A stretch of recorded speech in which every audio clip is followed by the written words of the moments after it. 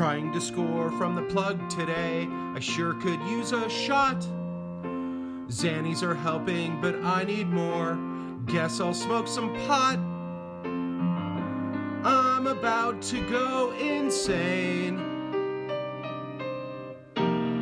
Sometimes I need to go where everybody does cocaine. And we always find a vein. I wanna fix and do some blow. The troubles will go away. I wanna be where everybody does cocaine. You shoot your dope, I'll smoke some crack. Junkies are all the same. I wanna be where everybody does cocaine.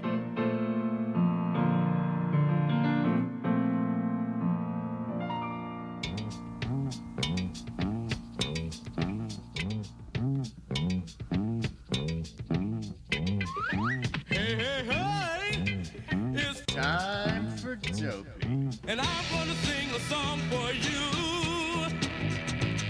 Damn Chris gonna show you a thing or two.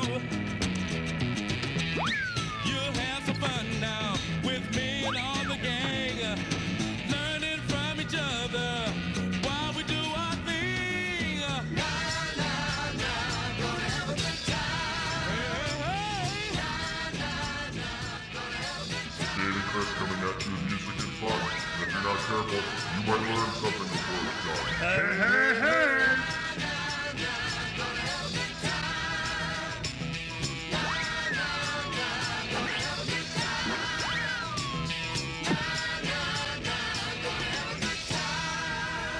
This episode of Dopey is brought to you by our very good friends at Oro Recovery.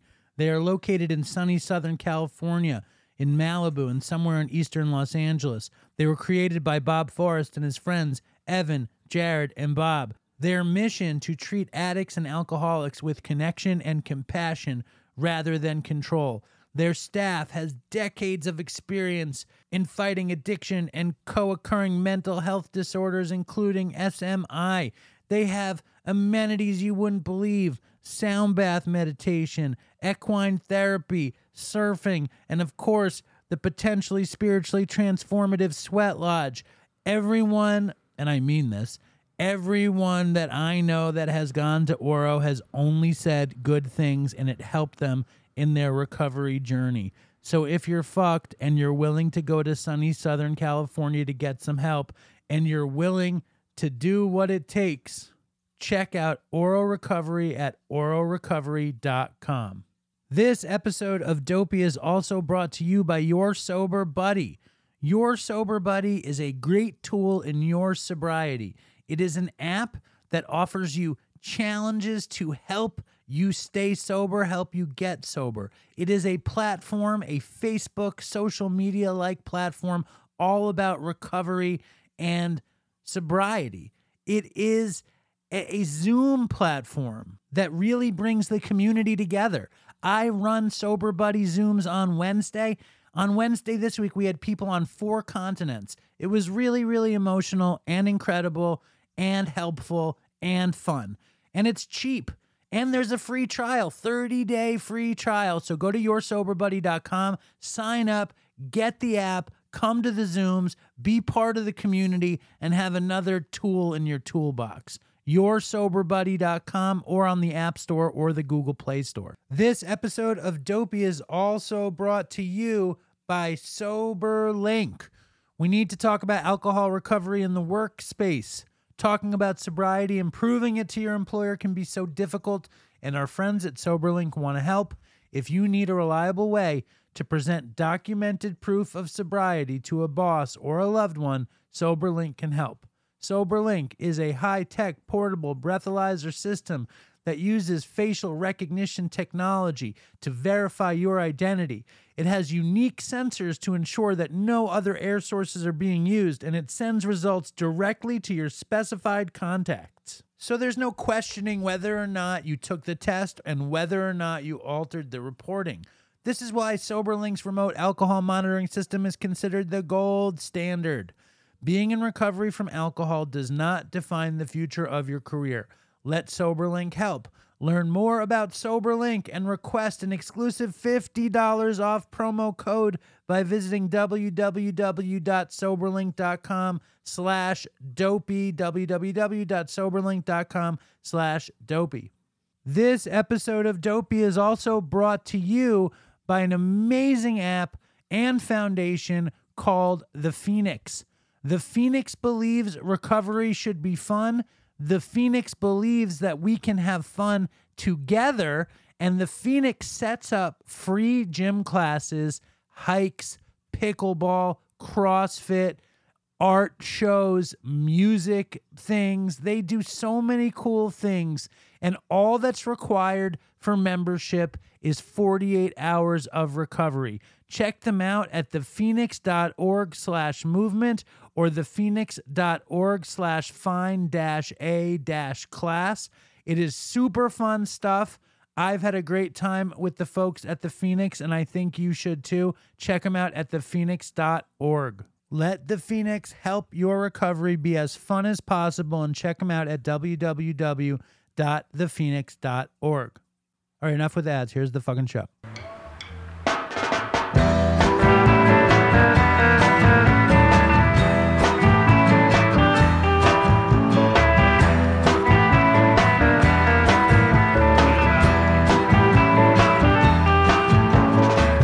So hello and welcome to Dopey, the podcast on drugs, addiction, and dumb shit. My name is Dave and I am at home, and this week is the 5th anniversary of my friend Todd's death. The summer is always really weird because in May we have Linda's birthday and Susan's birthday and Mother's Day and then my birthday.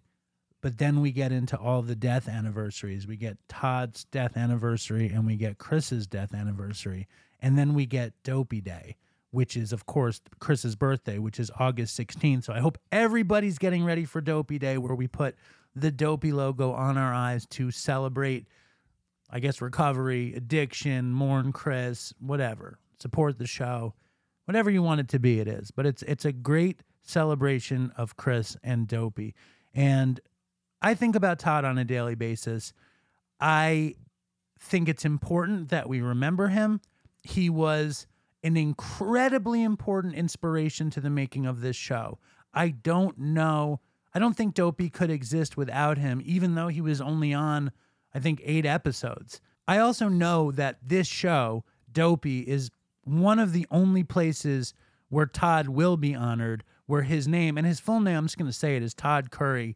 And this is one of the only places he will be honored. So I'm going to tell you a few things about Todd that maybe you knew or you didn't know. He loved drinking lemon in his water. He also believed in CoQ10, whatever that is. And he was certain that his lemon water was going to keep him incredibly healthy. And always harassed me to drink more lemon water, which I drank very little. And of course, he chain smoked Marlboro Reds constantly while drinking lemon water and not drinking lemon water. Whenever he got sober, he would bike around Manhattan miles and miles and miles. He was a mediocre drummer who was forced to play bongos and congas in bands, and he hated it. But he did it because he was a good fucking hippie. He loved weed. He loved bud. He loved nuggets. He called it the Dank, the Kill. He called it a lot of things. I don't remember everything he called it. It's been too long. He loved Puma Clydes, the sneakers. He had a crazy collection of suede Puma Clydes. The first time I ever heard the famous Grateful Dead Cornell 77 show was when I went back to Ithaca to visit Todd, and he had just gotten a bootleg of it on CD before it was ever put out, and he put it on, and I was blown away. I think the first time I ever smoked crazy good bud was Silver Haze with Todd. Todd had a pit bull named Maggie that I lived with who was very sweet, and Todd had to send the pit bull back upstate to his ex-girlfriend when he moved to Manhattan, which I think was always sad. Todd always wanted to be a weed grower. He was never great at it. There are great stories of Todd later in life, living in Colorado, growing pot that I'm trying to get unearthed for future episodes. So look for that. Todd had a fake gun. It was a pellet gun he kept in Los Angeles, but I think it was black, and he kept it near his sad weed grow. I've told so many stories about Todd repeatedly on the show. Drives across the country, living in each other's houses, ultimately getting addicted to heroin together, smoking a shit ton of weed, him introducing me to meth. I don't know if we ever told this story, though. He had just bought a car that was it was like a Crown Victoria that had been a police car, and the doors were white and the body was black, or vice versa. And our car had gotten smashed up. Mine and my girlfriend's car had gotten smashed up with Todd in it, where he had almost died. So me and Todd went to get my girlfriend in his Crown Vic, and he had a ton of heroin in the car. I think he had weed in the car. He had something else in the car. And we were driving back from my ex-girlfriend's job, I think across Sunset Boulevard, and I flicked a cigarette out the window, which I think is illegal in California, or maybe he didn't have registration on the car, but he always blamed me for flicking the cigarette out the window, and that's why he was sure we got busted. Oh, man, the heroin wasn't even in balloons, now that I remember it. The heroin was in, me and Todd had always, whenever, in the early days, before I ever shot heroin, we kept it in an Afrin bottle with water. And I remember the police coming up to the car and both of us just squirting as much up as our noses as we could before the police got to the car. And then they arrested Todd. They brought him to jail. They impounded the car. I grabbed a bunch of drugs out of his car. I think they arrested him for like a previous ticket that he had never paid. And he went to jail, and we had to get his parents to give us thousands of dollars to bail us out, which I didn't pay back for years and years and years. Man, he always blamed me for flicking that cigarette out the window. So to celebrate Todd's life, this episode, first of all, we have the incomparable Dr. Drew coming on the show again, which I always love to hear Dr. Drew. And what we did actually was the Time, Time magazine is working on this documentary series about Dopey, and they're having me harass and get in touch with all these old Dopey guests. So Dr. Drew went with me to Time magazine to talk about his past with Dopey, and we talked about a bunch of other stuff. Here's a really crazy exclusive bit of information. I reached out to Artie Lang, and I know you guys know how sick I am with this. I've been reaching out to him the whole time. He's never responded. But when I mentioned Time magazine, he responded. He wants to be involved with the doc. I followed up. He told me he's getting surgery on his nose, but he will be back. So something's coming. DopeyCon is happening on October 7th. So tickets are going to go on sale probably next week. The lineup is getting solidified. Patreon is booming. I'm doing these just for today's every day. And me and Ray hung out yesterday and we shot a ton of videos. We did a just for today, and we did some weird videos in the apocalyptic Canadian wildfire sky. And I know everyone's looking for me to go yell about Canada because the sky and so bad in these fires, but I just have love and compassion and tolerance for Canadians now. I don't resent them anymore. Here is a quick voicemail from Eric. What up, everybody? It's Eric out here in the Siskiyou Mountains of Southwest Oregon. I got a story about poppy seeds for you. I think it was 2009 or maybe 2010. But I had a big bag of poppy seeds, and I was going to grow them. I'd grown them a couple times already, but nothing real large. But I've been saving the seeds, and I had like a whole bunch of seeds.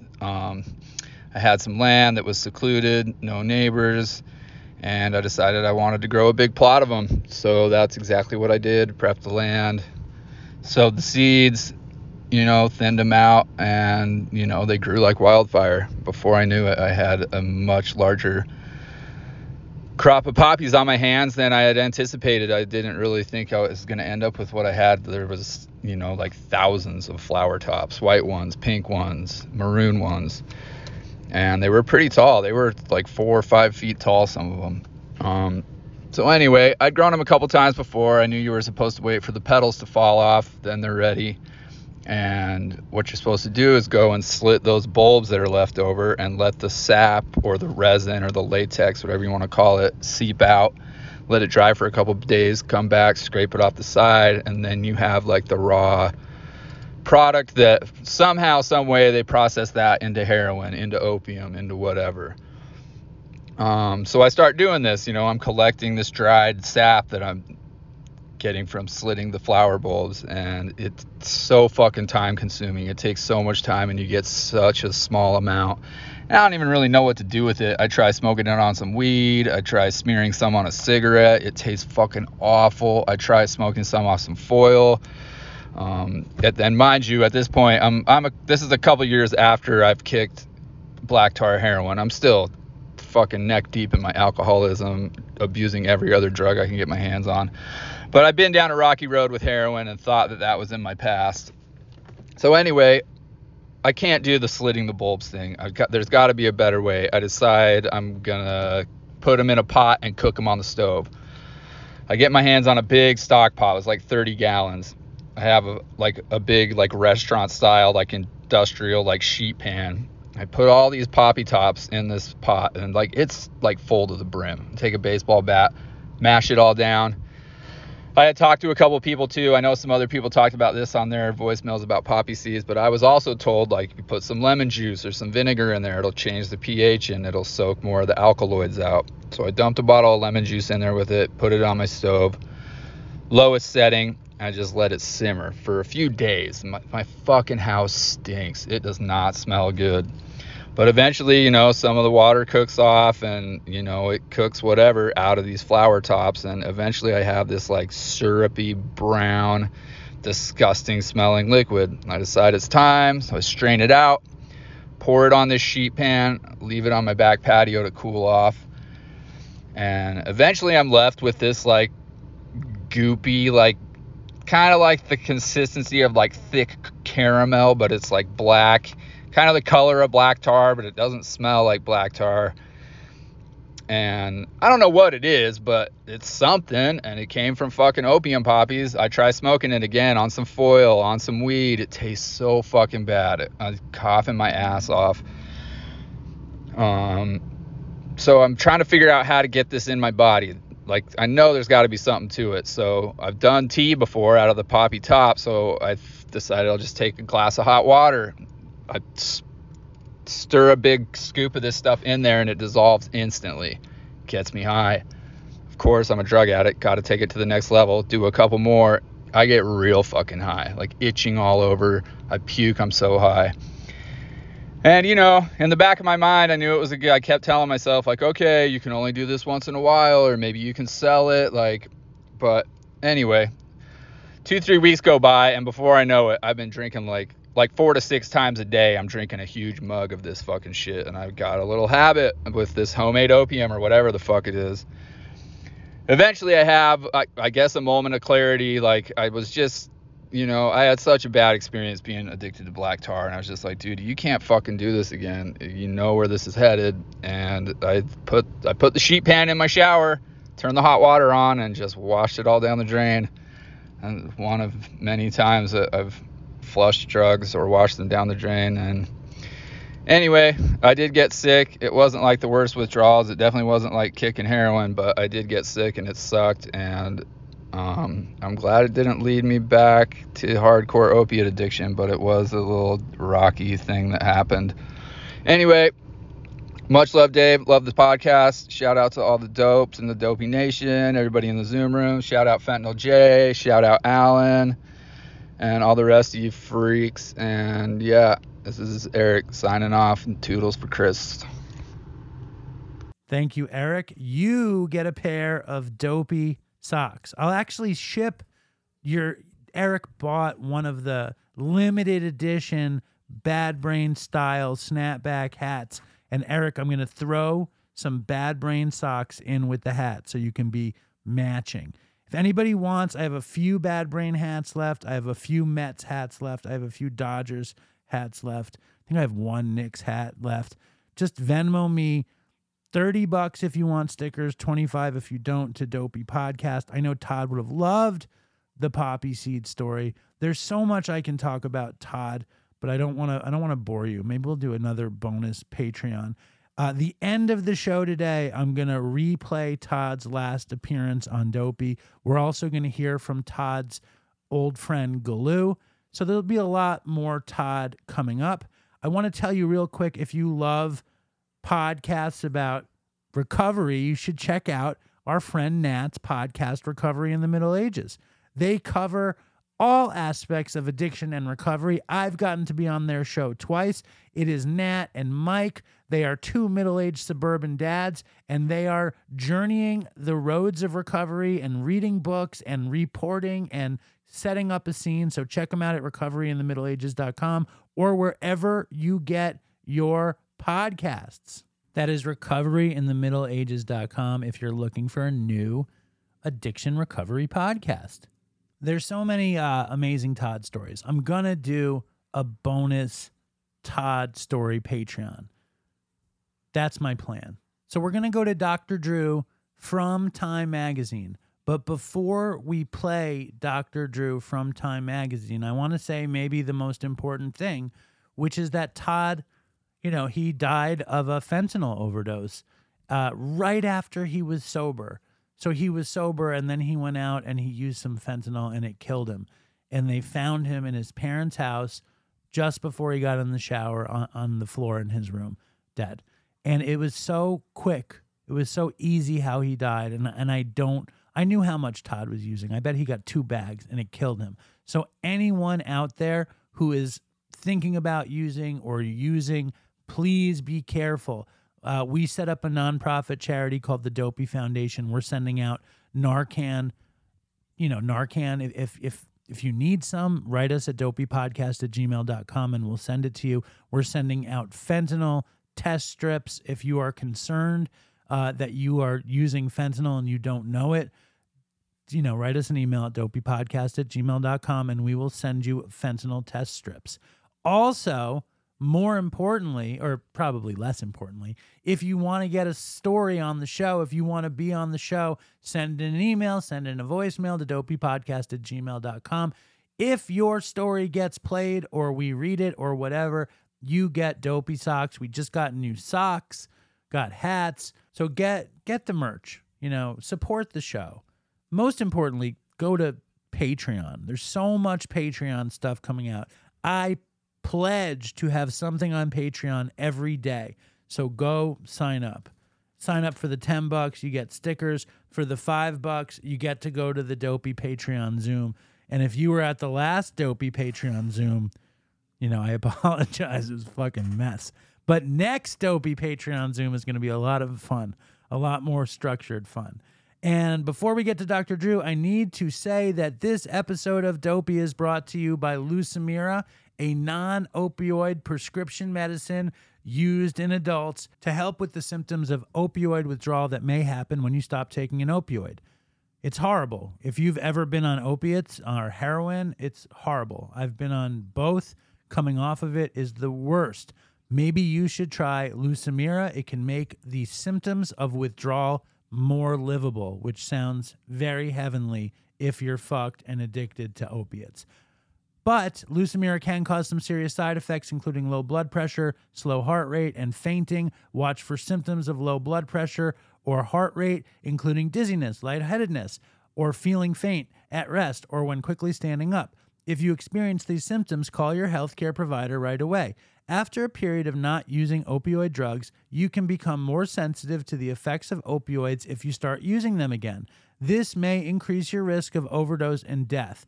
Tell your healthcare provider if you take benzodiazepines, barbiturates, tranquilizers, sleeping pills, or drink alcohol, as taking these with Lucemira can cause serious side effects. The most common side effects of Lucemira include low blood pressure or symptoms of low blood pressure, such as lightheadedness, slow heart rate, dizziness, sleepiness, and dry mouth. Lucemira is available by prescription, and only a healthcare provider can decide whether the product is appropriate for you. To find a provider who is right for you and to get more information about Lucemira, visit lucemira.com or call 1-833-LUCEMYRA. And here is Dr. Drew.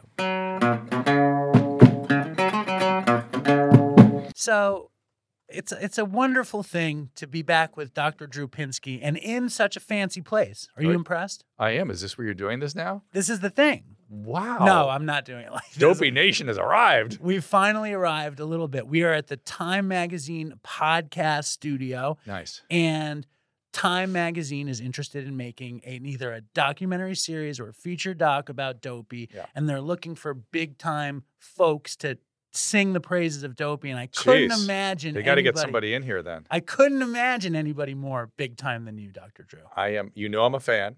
Thank God. And you know I've sort of lived Dopey a bit. A lot. You know, in many different incarnations, back when Chris was sick and Chris was well, and then when Chris was sick again.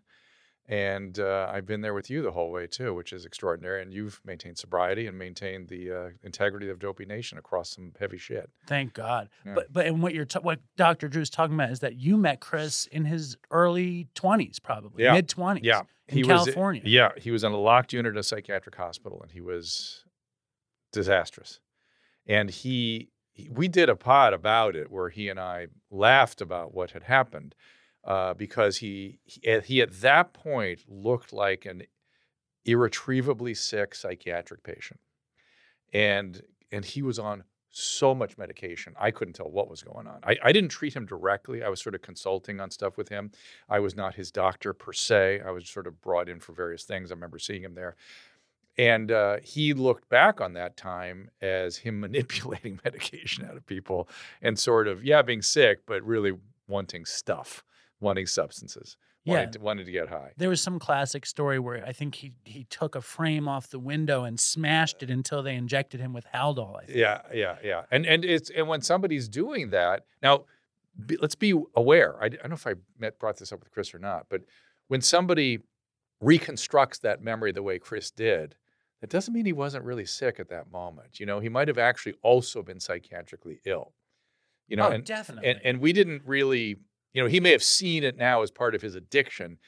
When we were objectively assessing him at the time, he might have been psychotic. And we didn't really make big mistakes like that. You know what I mean? We could tell the difference. Although, trust me, drug addicts were mistreated all the time in psychiatric hospital. They were, everything but their addiction was treated. You know, of course, and the patients loved that, of course. And the court, you know, right? You're smiling. Of course. Right. I mean, because we get drugs in those situations. Right. A lot of And the you time. don't have to deal with stopping doing the thing that your brain doesn't want you to stop, or you don't want you to stop either.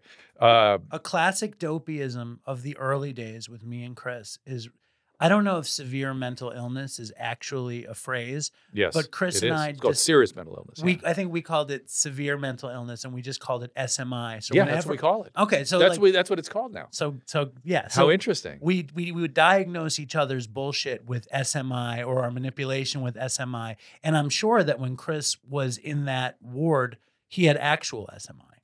I think he had addiction, manipulation, and some sort of SMI on top of it. It could have all been drug-induced. Who knows?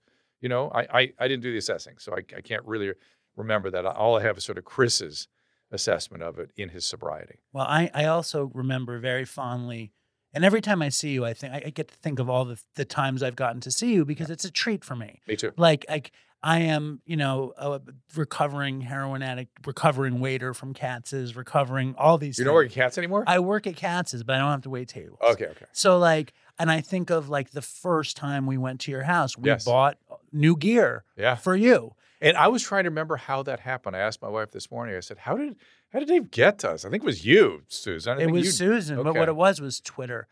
We were rising in the charts of the alternative mental health charts on iTunes. And we'd get past Black Women in Recovery, and I would tweet, "Fuck you, Black Women in Recovery, we're beating you now." And then we'd get past like Recovery Elevator, and I'd be like, "Fuck you, Recovery Elevator, we're beating you." And then we got near Dr. Drew, and I wrote, "Look out, Dr. Drew, we're coming for you." And then Susan wrote me back, "That's awesome." And then I wrote, "How do we get Dr. Drew on the show?" And she's like, "You can do it. Do you want to come up?" And I was like, "Ah."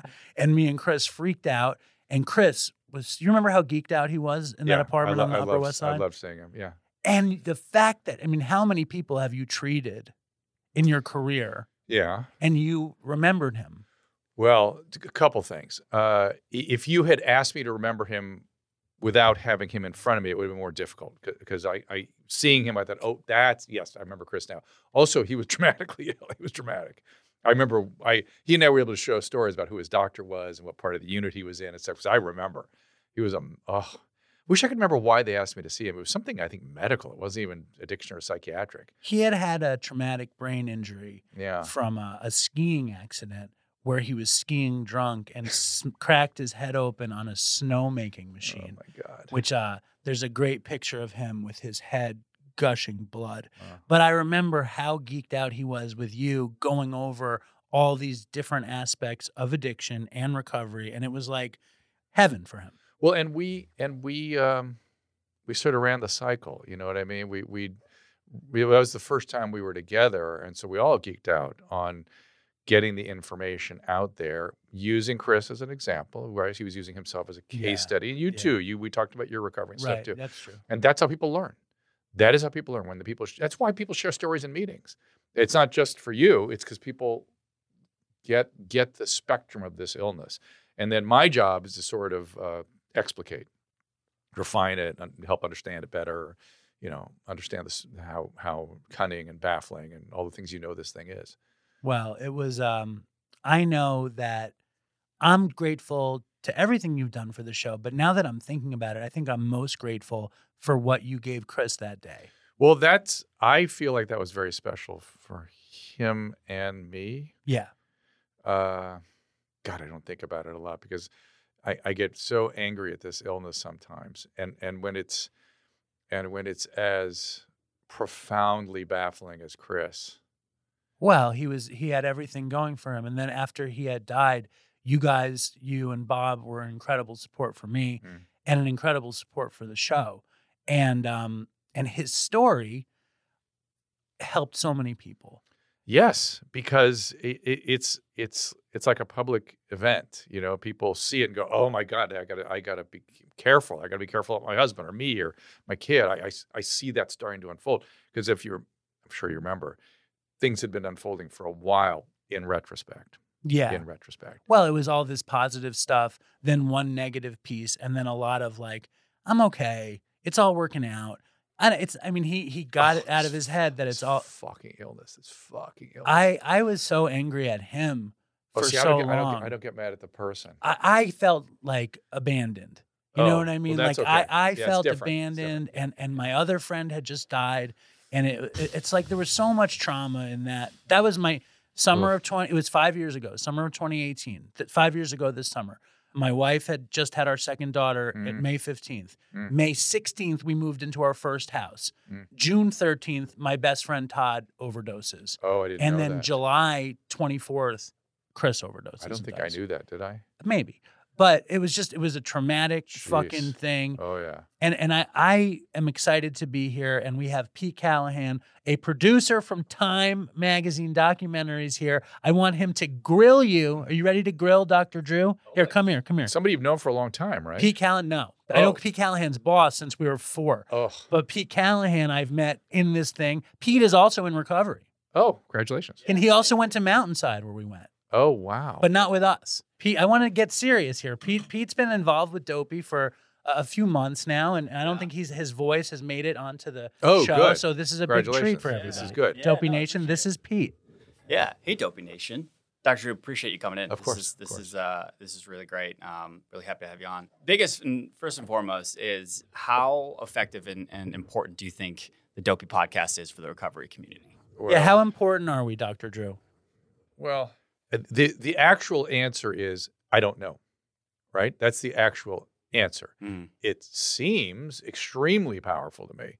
It seems like everything that recovery is, the community, the support, the storytelling, the reminders of how treacherous this thing is. It's almost like a podcast. It'd be not right to call it a podcast version of a meeting, but it's a outgrowth of that community, and it's this digital media's version of that. Great. Yeah, it was something that you alluded to earlier, saying that in meetings people tell stories. Yeah, and that's cases. Cases. We learn from cases. When I go to medical school, what do? We finish with the books, and then we go out in the wards and we study cases. Experiential learning, infinitely more powerful than book learning. Agreed. And I think that's kind of what at the heart of what Dopey is doing. Of course, is telling these stories and not escaping from some of the sensitive areas that people will avoid, and really getting into the nitty gritty of it, but adding a little bit like we don't know how to avoid that shit, do we? I mean, when you're people try to. Well, they try to sustain their illness, and it's all we're trying to do, and I say we, I'm using the royal we, or the whatever's left of Dopey, because we have a little bit of a team. But what we're trying to do is have fun and keep addicts company. And I think you're right. It got kind of serious after Chris died, but it was very, very positive, upbeat, fun. It was funny, telling war stories and stuff. Yeah, it was really funny until Chris died. Yeah, it was really funny until then. It was a really good we're reminded, time. oh shit, this thing's serious. And then for a long period of time, it was just sad. And I didn't think that the show was going to make it, really, because I wasn't interested in doing a sad show about addiction. And when Chris was alive, the thing I said so arrogantly was, "We can laugh, the survivors laugh." That was the thing I always said. And then he couldn't laugh it anymore because he didn't survive. Now, Pete, any more scintillating questions on behalf of time? Yeah, there's plenty. How about it? Yeah. In your professional opinion, how is are telling the stories that addicts have and shedding sort of the fear that comes with those stories that they hold internally? Yeah. How effective do you think that it is in the medical process of key. recovery? So there's this weird bias going around. You correct me if I'm wrong on this, Dave, but people go, oh my God, stigma. We got to fight stigma. I have never met a drug addict that felt stigmatized. Drug addicts want to do drugs, period. End. Families feel stigmatized. Families complain about that. I find that sometimes drug addicts in early recovery who are not ready to get They'll out. use it. They'll use it. Because they don't want people to know, because if they know, then they can't use. Correct. That's not stigma. That is the illness. That's denial. But that's where it gets all like nice and muddy. The illness uses everything. It uses everything good and everything bad to sustain itself. It uses every intellectual capability you have, every emotion you have, every relationship, every skill set, every context for your recovery, all gets used by the illness to sustain itself, unless there's somebody from recovery going, hey, stop it. Stop it. You don't stigma. Shut up. Just tell your story. I think that's really, really interesting and funny, because it's true. I think addicts who get really invested in their recovery are not worried about the stigma. No. I'm sure there are some. And that's where the humor kicks in. Right. That's where it gets, people are funny in this disease. It's like laugh out loud when you kind of see through what's happening. And I'm telling you, some of the biggest laughs I have are with Chris. We were laughing our ass off that day up at my house. Definitely, because you can't believe, but then it's the survivor's laugh also in effect, because you're laughing because the two of you are now in your apartment recording this podcast with Chris in sobriety. Yeah. And then it's funny. It wasn't funny when I was. Of course. Yeah. But when Chris is in your apartment, when me and Chris are going to go eat Chinese Cuban food across the street and we're chilling on a winter's day in 2017 or whatever, it was really funny and sweet. Yeah, because humans are funny, okay? We just are. Yeah. And this illness exposes so much that is funny about people. And I gave you a little bit of shit coming in here because all my formerly junkie friends, and by the way, no stigma involved in that. All my friends who are junkies call themselves junkies, right? You call yourself anything different? I feel comfortable with that. Not just comfortable, you celebrate Well, it. I have great junkie pride, yes. Yeah, junkie I do. But there's a junkie thing that kind of stays with you forever. Right. And I recognize it in everybody. And it cracks me up So where was my junkiism in today's exercise? Today, I'm gonna say it was. Well, I tell you what happened. So, because Bob Forrest does this shit to me all the time, and I just call him out on it constantly. And so it's when a junkie wants to get you to do something, they feel a little guilty about it, and they're not sure you're going to do it. So they will give you obfuscated material. Like you will not know what the hell's going on. Like, why am I here again? Where am I going? What time am I going to be there? What am I doing exactly? What's going to happen to me when I get there? I had no idea about today. I asked Dave 100 times, and I thought, oh, that's the junkie shit. I know what that is. Marin often called it my Jewish junkie hustle, is what he liked to call it. Because I'm so Jewish and such a junkie and trying to hustle. But it's and I knew you'd want to do. I know you like this. No, but it's just a thing. It's just a leftover behavior. Yeah, just leftover behavior. Of course I'm coming. I trust Dave. I love Dave, and I don't. This kept him alive at one point. You know, it's a deep thing in his behavioral repertoire. Does that? Let me ask you this: from a clinical perspective, is there any fear? I mean, it's when you say that, it kind of hits me in a scary place. You should be afraid of it because it can get the better of you. That's the problem. We started the show when I had 4 months. And as long as you have somebody going, hey, stop the junkie shit all the time, you'll stop it. But if you're left to your own devices for 6 months, that shit will find a way in. That will do something to you. I don't know what, but it'll find a way to do something. My wife, who's a therapist, often accuses me of dope fiending her, which is just really fun to hear. What does that even mean? It's like what you're talking about. It's like when you're trying to pull something off, but you say only a piece of the story and not the rest of the story. It's a classic obfuscating, lying, bullshitting, manipulating. That's what this thing is. Yeah. It's like, this is the obfuscation part. I'm going to say that people who aren't junkies do it too, and they're not junkying. Oh, of course. It exists out there in the world, but it has a special flavor. With a special currency. I love it. I love it. I actually love it. I miss it when I'm not around it enough. But let me think. The question was: Is Dopey? Am I at risk if I give up the show or all that shit? Like when you're talking about if you give up this show, are you going to relapse? I don't think so. But in a professional opinion, my instinct is no. No. But you're going to have some major feelings about it. And I'm going to need to fill that hole with something else. 100%. Exactly what I was going to say. Now, what's the next question, Pete? Quick. Had you heard of a podcast, a recovery podcast that has the same undertones that Dopey has prior to meeting Dave?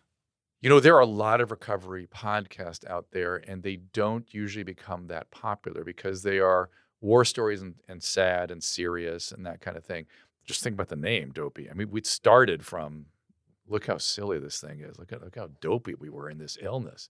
What did we think we were getting away with? And that's sort of what you and I and Chris talked about. Totally. But recovery pods, I was doing one at the time, if you remember. Life. Yeah, I was doing this thing with Bob Forrest.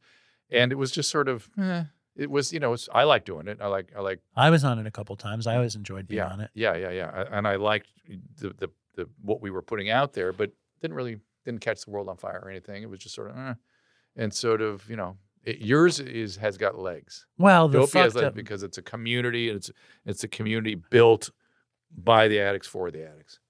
I appreciate that, but the really fucked up thing is I don't know if Dopey was going to have legs if Chris hadn't died in the way it did. I disagree. Mm-mm. It has its arc just the way this illness has an arc. Right. Right. It's just.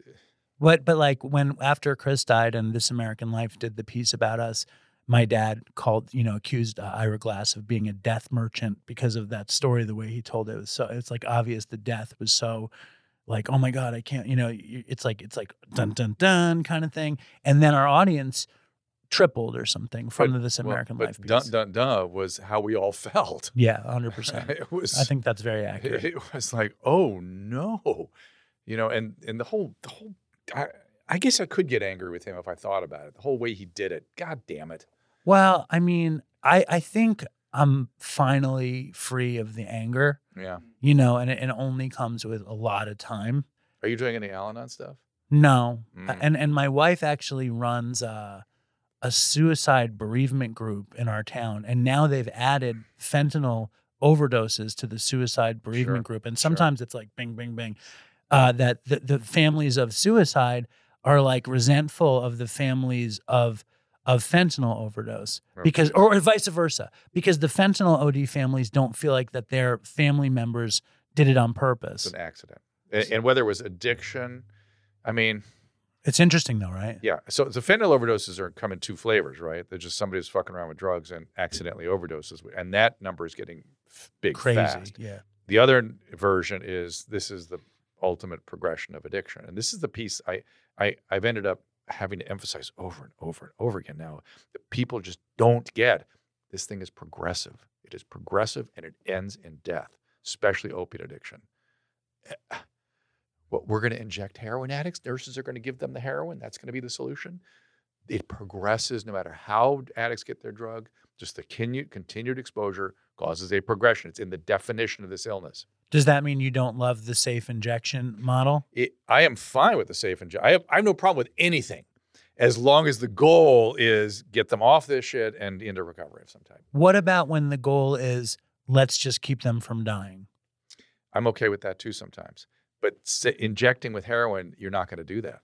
Suboxone on reduced doses with other kinds of management, okay. In irretrievable cases, if Pete got addiction, if he relapsed tomorrow, I would not be doing that with him because you need to return to this. You're having a flourishing life. I need to get you back to that, not to a state of sort of not dying. But some people, you have no options. And there's probably a progression between you're totally fucked. I mean, like methadone never. It's funny because I was on methadone for a long time, and I tend to put it down because it was a lot of lost time and a lot of methadone. With Suboxone, at least you can get down to a low dose and you can sort of function pretty well. A lot of people do quite well with it. Not everybody. I'm not into one treatment for. Everybody's different with their treatment. It's got to be specific to the individual. But methadone is it's so hard to get off. It's impossible to get off, and it's a state you're just done. That's it. You're on the couch. It's called a life. And like, they recently set up safe injections in New York, right? I think in Harlem. I have no problem with that. I have any problem with that. I don't. I think their idea is that people, if they OD in that spot, it can be reversed quickly and reduce the risk of AIDS and all that kind of stuff and other infectious diseases and things. So fine, let's do that. But just leaving them is a death sentence. They will die. It will progress. Safe injection or unsafe injection. It may be a little quicker with an unsafe injection, but that's it. But I mean, I listen to you and I can't help but think like so many heroin addicts like who don't get it and all they want is to be able to shoot dope and die, but not quickly. They want to shoot dope for as long as they can and then die. Yeah. And maybe part of them wants to get better, but they don't get that chance. It's hard. I feel very fortunate that my life changed. You know what I mean? And I don't know. And it happened over the course of a long period of time with a lot of trial and a lot of error, a lot of failure. As it usually is. And then all of a sudden things changed, and there is no, as you know better than I do, there is no magic wand. We don't want to see anyone die. That's part of the story. And I feel for the junkies who never get that thing where they're like, holy shit, I don't have to do this, or I can try living without it. I am telling you, I have studied, moments of clarity and moments of change because, change for humans is hard. And nowhere more so than when you have an illness that's driving you the other way. Changing the course of that is hard. Talk about what you learned when you studied moments of clarity. So what I think I'm seeing, and there are probably different kinds of moment of clarity. So when a patient would come in for treatment, I always go, why are you here? And if they said, I just had a near-death experience and I barely made it out, I lost my kids, I lost my freedom, I think, I can work with this person. This person's at least something like ready, or maybe ready here, we'll see. But that person's probably got some motivation. When they come in and say, my wife sent me, or I'm sick and tired of being sick and tired, it's like, all right, we'll see what we can do. It's going to be one of the treatments that they go through, and we won't waste our time. It's important for people to get exposed to this stuff, but it doesn't usually end up in a straight road to recovery, that's for sure. So I've talked to a lot of people who've had various kinds of moment of clarity, and oftentimes, I would say the core experience is seeing themselves as they are, right? Seeing reality on reality's terms in terms of who they are in their illness. It will often include seeing themselves in a mirror and going, "Oh my God, that's I can't me. believe I I've can't gotten believe to this that's point." me." Yeah. Did you have any kind of like in the mirror thing? Oh, big time. Yeah. Big so time. it's often in the mirror, but it's you've been looking in mirrors for years and not had that experience, right? So what led to that moment where you can have that clarity? And I've interviewed a lot of people about this, and when a massive weight change in addictive disease, whatever the big change was, typically, well, at its core, what I found, the necessary element is another person, to be seen through another's eyes first. You don't really know that's happening to you, but to allow sufficient connection with somebody who seems to care about you, closeness, we call it intimacy also, interpersonal neurobiology kind of kicks in, which is this very well-developed field now, to be seen and metabolized. That's what therapy is. So you feel felt, somebody else is experiencing you, that person then metabolizes those feelings and offers something back to you. That's what therapy is. It happens out in the world too, in not quite the same form, but it happens the same way.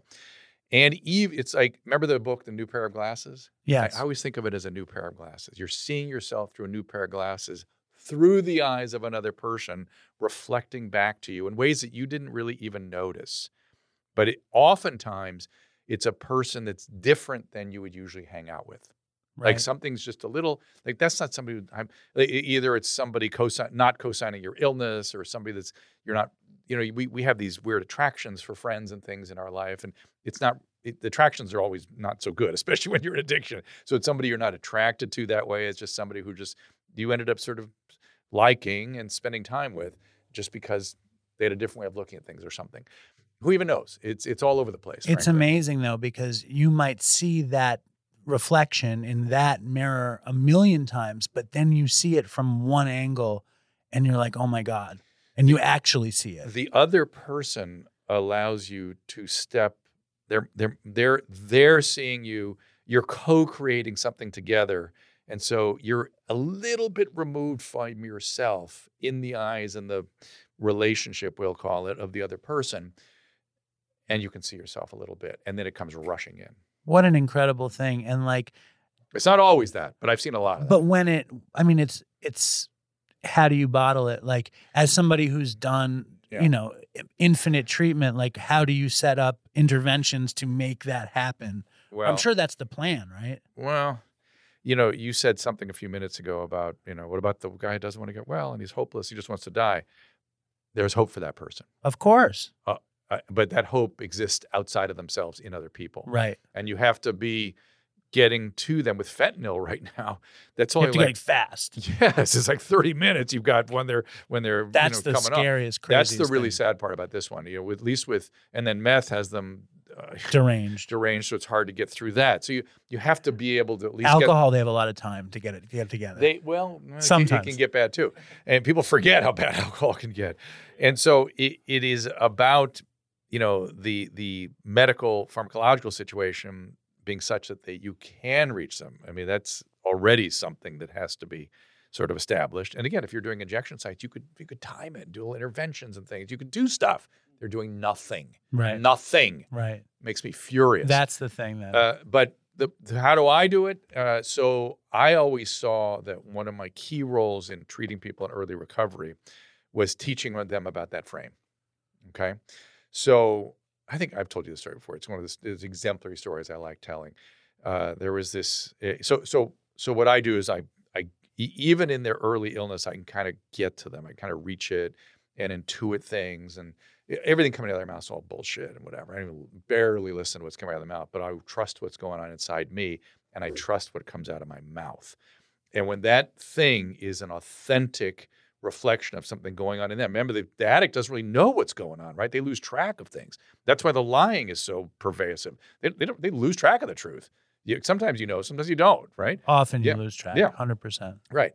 And so if I can cut through all the bullshit and touch them for a second, it creates a feeling of feeling felt and known in a way that allows for this closeness to continue and maybe to start to see themselves a little more realistically, and then hopefully go out with their peers and their sponsor and sort of let that be a model for what they do with them.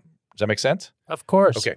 So the one case that I always talk about that I just said was just a great story was this kid that kept coming in, heroin, resistant at first, this is like treatment 5 or something, and then started coming in after overdoses. And finally he comes in and he is sitting in front of me. I always liked this kid too, and I was hopeful for him. One time I thought we had him, and then back out. And he was sobbing. He was just sobbing. He goes, I'm going to die. I know it. This was it this time. I felt his pain, right? He was hurting. And something came out of my mouth. I couldn't believe it. But it's how I operated in those settings. I would just let it happen. And I would just looked at him. I go, dude, you're so full of shit. I don't even know what's going on anymore. And he stopped crying. And he looked at me, looked up, and he goes, I know. I can't tell anymore either. I don't know what's bullshit was on anymore. And from that moment forward, we started working. Right. It was like, it was all bullshit. I couldn't tell it was bullshit, but some part of my body picked it up, and I trusted that you can't imagine. I mean, it takes a lot of skill to trust saying that stuff because it gets scary, I thought, because by the way, when he looked at me, I thought, oh shit, what did I say? This dude's gonna punch me or run out of here or something. And he just said, yeah. How did you know? Finally, but it's finally someone's telling me that. Yeah, finally somebody sees my bullshit. I can't tell what's bullshit anymore, which was quite a moment. Well, I think I sponsor a kid who's like just, he tells a lot of stories, and it's very hard to keep track of reality. Yeah, boy. But, I try. Yep. I try. And it's not up to me. It's up to him. And it's up to you to try to trigger that kind of response. But how many, like every person that succeeds probably, you're like, okay, thank God they're on their path. And then every person that fails, it must be like just so painful. See, as a treating person, for friends and family, yes, it gets like that. But as a treating person, I try not to have expectations at all. Right. I just try to do what's right and correct in the moment. And sometimes it means kicking them out of treatment and things like that. Right. You can't control the outcome. And what happens, this is what I'm sort of want to zero in on. You do this long enough and you have these experiences over and over again where somebody you thought was doing great, Chris, doesn't end up so good. And somebody who didn't give a chance in hell to comes up to me 4 years later and shakes my hand and says, I'm getting a PhD in psychology. I've been in recovery 4 years. When you kicked me out of treatment, that's exactly what I needed. I wasn't ready to hear you yet, but that moment stayed with me. Right. I wouldn't have said that person was going to be the... You didn't know. I didn't know. All I know is that they had to get out of here. They were harming other people. They were cross lines that we can't have crossed in a treatment center. Give them some referrals, move on. And that's the right action, and you hope the outcome is a good one. But I can't even like go to hoping. Here's the most important word if you're going to be in treatment professional is whatever. Right. Here's the outcome. Whatever. Sound like a waiter at Katz's. I bring the meal. If you like the meal, it's good. If you don't, whatever. It's a very useful word. Not that I don't care. I do care. That's how I felt as a waiter. I feel like I'm looking in a weird, distorted mirror. I'm sure there are lots of things in that are life similar. that are similar. Yeah, very it's much funny. so. All right, Pete, you have any more questions for time? Oh, he's got now. I've got one last one. So you kind of touched on it a little bit of seeing your reflection. Somebody else that's how they can identify. It's not seeing your reflection. It's sort of being seen and then able to see your reflection. Yeah, and putting on that new pair of glasses. Yes. Do you think Dopey does that for people that don't necessarily absolutely. You have never know resources? what it's going to be. And I, celebrity rehab did that for people. 100%. That's what we wanted to do. Sober House did too. Sober House did it. Your Dopey does it. Bob and Mai's thing we were doing does it. You can never tell what it's going to be. It's really hard. You need a lot of stuff to break through the cunning, baffling, intense quality of this illness. It's interesting. And sometimes it's a series of things, right? Like I could see where I would bet Dopey would be more of a kind of what we call a contemplative assistant. You know what I mean? There's different phases of change. The pre-contemplative. Contemplative planning. Change, so what's pre-contemplative versus contemplative real quick? Pre-contemplative is just you're using. You're using. Yeah. It's a little. That's why it sounds so good to me. Right? It's in addiction. Pre-contemplative is sort of doesn't really exist. Yeah. Contemplative is where you just nearly died and you thought, I should do something about this. And somebody refers you to Dopey and you hear the stories over and over again. You go, there's somebody understands this. I didn't know. I hear from a lot of people, and I don't talk about this very much, but I hear from a lot of people who really are like, wow, you guys seem like you're having fun. I hear, I get hope because you're still doing this kind of thing. Yes. And then there was so much, and I say this in a weird way, power in Chris's death because so many people were like, if this could happen to him, it could happen to me. Of course. And then all these people just showed up and they were there for each other, which is why, like, I don't know what Dopey would have been if Chris had lived. You keep saying that. I don't know what it would have been if Chris had lived. I do know that his death, although it was incredibly painful for a lot of people, I know it helped a ton of people. I'm having a kind of a weird thought in that it started as kind of the two musketeers, like warriors. Like these are recovery warriors. And something that happens to warriors is they get killed. Right. And then the other warrior has to keep going. Right. And I kind of feel like, D'Artagnan just kept going. He had to keep doing his job and helping, and didn't make him less worthwhile. It made it different. Yeah, I'm not putting a value on it. I'm just trying to make, the power of his death and what it did. Like this woman, okay, I set up some weird Google voice thing where people could call in and leave voicemails, but I didn't realize that it would ring on my phone. So I'm walking down the street and I see my phone ring up and it's somebody in like Wyoming. And I think it's a Katz's thing. So I answer the phone and I'm like, David, it's David. And it's a Dopey person. And she's obsessed with Chris. And she can't listen to an episode without him. And there's 400 after he passed away. Years. This is like 2 weeks ago. Oh my. And we've done 413 episodes. We did 142 with Chris. And she listens to them over and over. And she wants to get a PsyD like Chris had. And she is so, there's so many people out there that are just like in this moment of Chris's life. And when he died, it fucking was a lightning bolt into them. And it's powerful. That's why I keep talking about it, because I hear from people all the time about it. Well, the way he did the cunning nature of his thing, it even surprised me. Yeah, it shocked me. Yeah, it kind of shocked me too. It shocked but because I'm so good at whatever, I thought, oh, there we go. Another one got the better of me. I should have seen it. Now I would like to move on. I would like to move on to Ozempic, Dr. Drew.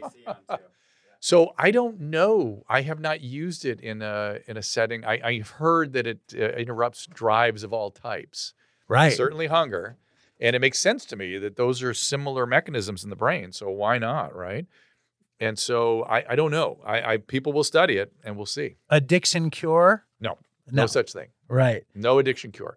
But the goal is to make recovery possible, okay? And in making recovery possible, because there's still all the shit, right? Let's say it did magically take away the obsession completely. Let's just say it did. Still got some work to do, right? Definitely. Yeah. Definitely. It would be crazy, the ramifications of a pill taking the place of all the work that we do. It doesn't make sense. It doesn't make sense because just think of it this way. Not only do you have whatever was you were trying to escape, the emptiness, the hole, whatever it was at the beginning, you also have the destruction, the carnage, everything you did, and you have to contend with that. So just those two things require a lot of work, well beyond just the obsession. So I'm excited to see the studies on Ozempic as it comes in. I am too. I think it's going to work a little bit. I think it's going to be another little thing we have. We have lots of little stuff like that now. So, and we don't know about side effects in terms of just Ozempic for weight loss. What are they? People look a little drawn and aged sometimes with it, and obviously you're nauseated and your energy can be down, and you don't feel great sometimes with it. So it's not something you want to be on for long terms, but you do lose weight. Fast. Maybe too fast. All right. Now, recently we got an email about a dude who was... Why are you smiling like that? Because I think this is funny, and I'm excited to hear your response to it. We had an email from a dude who is in prison, and Suboxone is very valuable in prison. Oh. And the way they deal with it, or the way this fellow dealt with it, is they cut up the strips and they took it by putting it on their eyes. Sure. Have you heard about this? It makes perfect sense. Listen, addicts are freaking improvisational geniuses and chemists when it comes to getting the best amount, the best way. That makes perfect sense to me. I've not heard about that, but I should have seen it coming. Have you encountered any problems in people putting acid in their eyes or anything in their eyes? I mean, sure, but nothing serious. Okay, what about up the butt? Again, nothing serious. I mean, you get stuff can happen. I mean, worst thing is they get stuck. That's the biggest problem. And the boofing phenomenon, you know about the boofing phenomenon? No, tell me. Oh, the boofing phenomenon is taking drugs anally. Oh, okay. You know, like taking meth up the butt or coke up the butt. I just say rectal. See, I think we haven't really conquered why it's called boofing. Margaret Cho assumes it's putting together the words butt fucking. Yes. And it becomes boofing. Right. That's what that word is. But that's what it's always been anyway. But it's a funny new twist on boofing.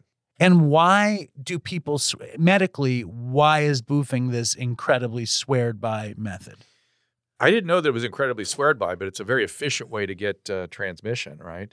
And I don't know, does it miss the liver that way too? No, I don't think so. You're still going to get it. But it's a highly absorptive area, and so you're going to get a big dose quick. And have you ever heard the anus described as the third nostril, Dr. Drew? Now I have. Okay, very good. What about Kratom? Oh, disaster. What's up with Kratom? Opiate, period. And opiate addicts trying to find a kinder, gentler, whatever, and end up in trouble. So I've never seen it not end up in trouble. And how come? For an addict. If a regular person's using it, it's just not good for them, you know. Have you seen any people with prolonged Kratom use and withdrawal and all this stuff? Oh, terrible. Where have you encountered it? I can't tell you because some of them are public figures and some of them are patient stuff, but I've definitely various settings. And do you treat it the same way you treat anything else? I would. I mean, I'm not running a treatment center right now. The problem is here's what I've encountered. People are like, well, this shouldn't be a big deal. I'm just going to stop it. And the withdrawal is very intense. And so they tend to try to do it on their own an awful lot. It can end up sick. It's become like a huge conversation in Dopey Nation where all these people are switching to Kratom and then they get super sick and they're going on Suboxone for the Kratom. It just seems like an endless revolving door. Cross addiction is cross addiction, man. Opiates are opiates. There will never be a non-addictive opiate or opioid. Period. Well, if Kratom is an opioid, then how is this happening? Because they're sold the line of bullshit. Of course, it's all denial and the usual.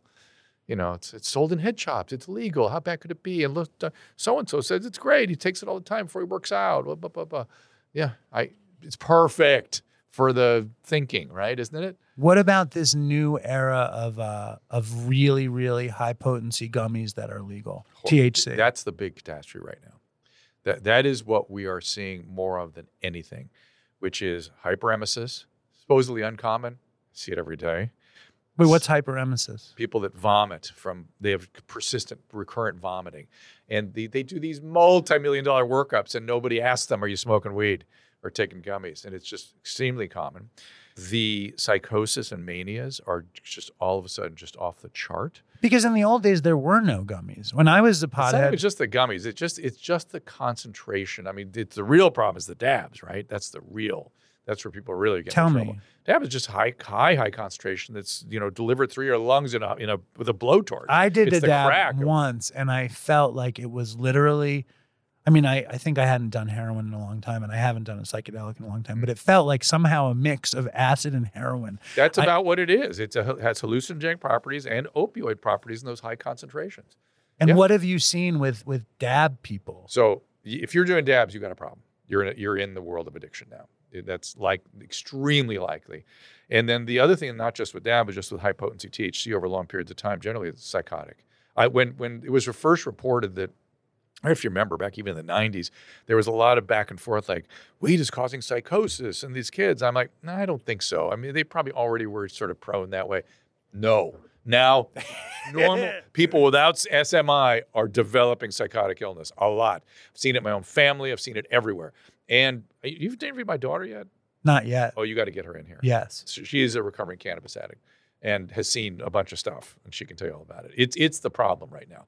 And God knows what it's doing to young people who consider it natural, good, healthy. It's the best thing for you. I don't know what it's doing to their brain development. I don't know what it's doing to their progress in life. It's just cutting the knees out from under people. I like that recovered cannabis addict. I'm a recovered cannabis addict too. Sure. I loved cannabis. Yeah. And same with Pete. Look at Pete.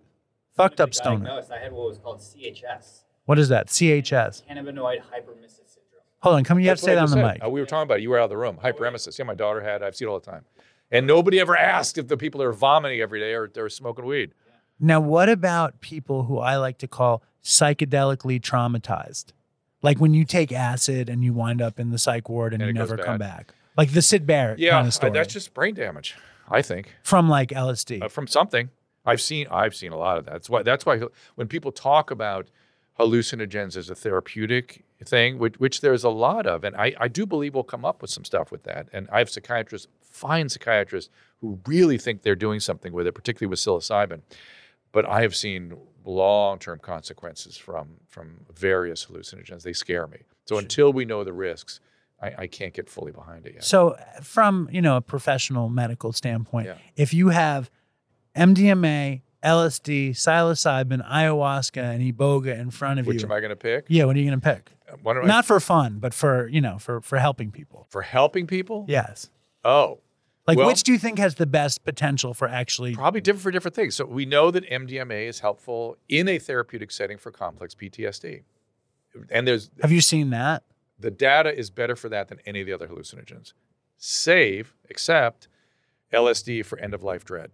Really? So if I had a terminal illness and it bothered me, I would think about it. It's also psilocybin has been shown to have some effect there too. But LSD seems, in my reading of the literature, seems to be the best.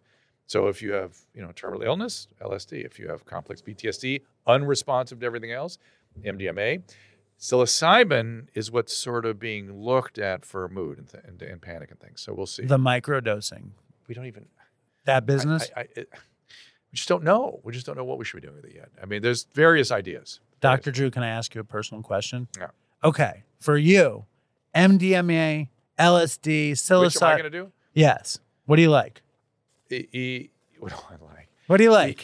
Dealer's choice. It seems to me the one I've seen the least long-term stuff from is psilocybin. So that's the one I would choose because it seems safer than some of the others. Actually, MDMA in a single setting also pretty. It's fantastic. Pretty safe. Yeah. If I wasn't a drug addict, I'd be on MDMA right now. Maybe I would do MDMA. Maybe I would do that. Psilocybin intrigues me, but you're right. I mean, I think I do. I think together. A little psilocybin and I'm not MDMA. Signing off on the chemistry. No. You're fucking becoming a junkie. I have serious problems. Now, what was I gonna say? Fucking sleep aids, Dr. Drew. Yeah. How dangerous is melatonin? Not, as far as we can tell. Good. Yeah. How about Benadryl? Not. Although you get something called tachyphylaxis, which you tend to need more with time, and if you go above 50 milligrams, you're maybe going the other way, so you have to take breaks. You have to take breaks with that. I heard a story of Alzheimer's connected to melatonin and Benadryl. Do you know anything about this? No, I don't know anything about it. I've heard it connected to benzodiazepines. Alzheimer's. Dementia. Mm-hmm. What about if you're on I was on benzodiazepines for many years. And I have deep, deep portions of my life that are gone. Mm. And they're not coming back. Mm-mm. What about long-term effects like that? Do you think I'm in the market for senility and Lewy body and all that kind of stuff? I don't think that predicts it. No. Okay. That's a pharmacological effect. What does that mean? That's not a neurological effect. That's how benzodiazepines work. They block long-term memory. Right. That doesn't mean your brain isn't working right. It means the drug is doing what it does. Is the memory somewhere in there or is it gone? It didn't go. It wow. didn't get filed. That's so crazy. Mm. What a crazy concept that is. Now, I have another personal question, and you can pass really quickly. Last time I saw you, you told me a story about smoking weed in a certain exciting setting. Now, did I say it in public? Or well, no. It was after we were done recording, you told me the story, and I was like, fuck, you should have told that story on Dopey. What do you want me to say? I'm not going to say who was. I don't want to out people, but I went to a party. A stoner-friendly party. Yeah. In Hawaii, probably. Some very prominent stoners, and I announced to my wife, I'm going to have to smoke weed tonight. And she's like, why? I go, you see, look who's there. I would need to be one of the cool kids tonight. Give me a pass. had these big cigars with the plastic tips. Have you seen those things? And They're like cigarillos, but they're for weed. Thick. And just weed, no tobacco. Weed, and it turned out some hash too. Nice. And nice. Come on, look at you too. Jesus. So everyone's going to town on these things, and I thought, well, how bad could they be? And of course, now they offer to me, give me that. I go, all right, take 2 hits. I immediately have a toxic reaction called an anticholinergic delirium, which is, I've now read up on this, on the marked upswing in people over the age of 60. Something about our brains and the intensity of the THC creates these anticholinergic reactions where my mouth suddenly got dry, white light became extremely bright. I couldn't tolerate even being inside, and I couldn't move. I became like a Parkinson's patient. I was shaking. Oh my God. And my wife, I didn't run. I sort of stumbled over to my wife. She goes, sit down. I go, I can't. I didn't know how to sit down. And so finally she's like, Was Susan stoned or no? No. And she kind of laughing. And so I stumbled outside, and I thought, okay, I'm going to pace around out here. It was the most uncomfortable feeling you can ever imagine. The opposite of high, misery. And I'm pacing around. I just thought, okay, if I can just kind of hang out here for a couple hours, this thing will pass. I recognized what it was. I thought, boy, but these things cause seizure, and I probably should go to the ER, but fucking TMZ's sitting there all the time. I got to just wait here outside and full on weed-induced delirium, psychosis. Yeah, it wasn't a psychosis. It's anticholinergic delirium. It's called.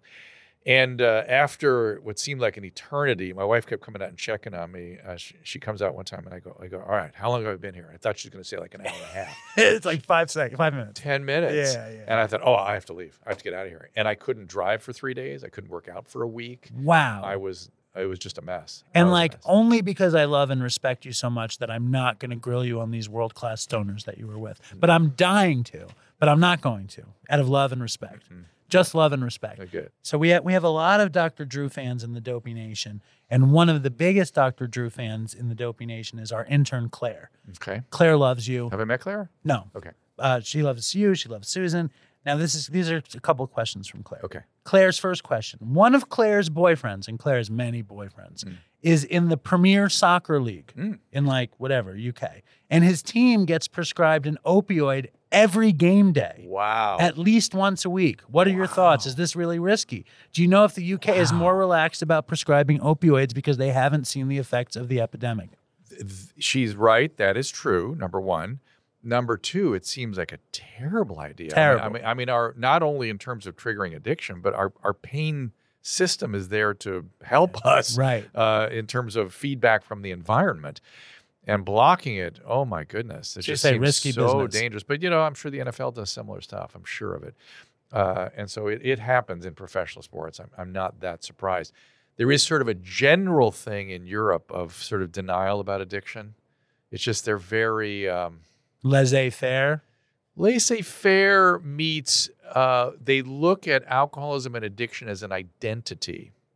That's Joe, the guy that drinks. That's Joe, the drinker. What are we going to do with him? I remember I was in an Italian restaurant in Florence, Italy, and this dude was so fucked up, so drunk, he was just spilling. The food was going everywhere, and the other waiters and the managers were like, he's so fun. Look, that's Joe. Right.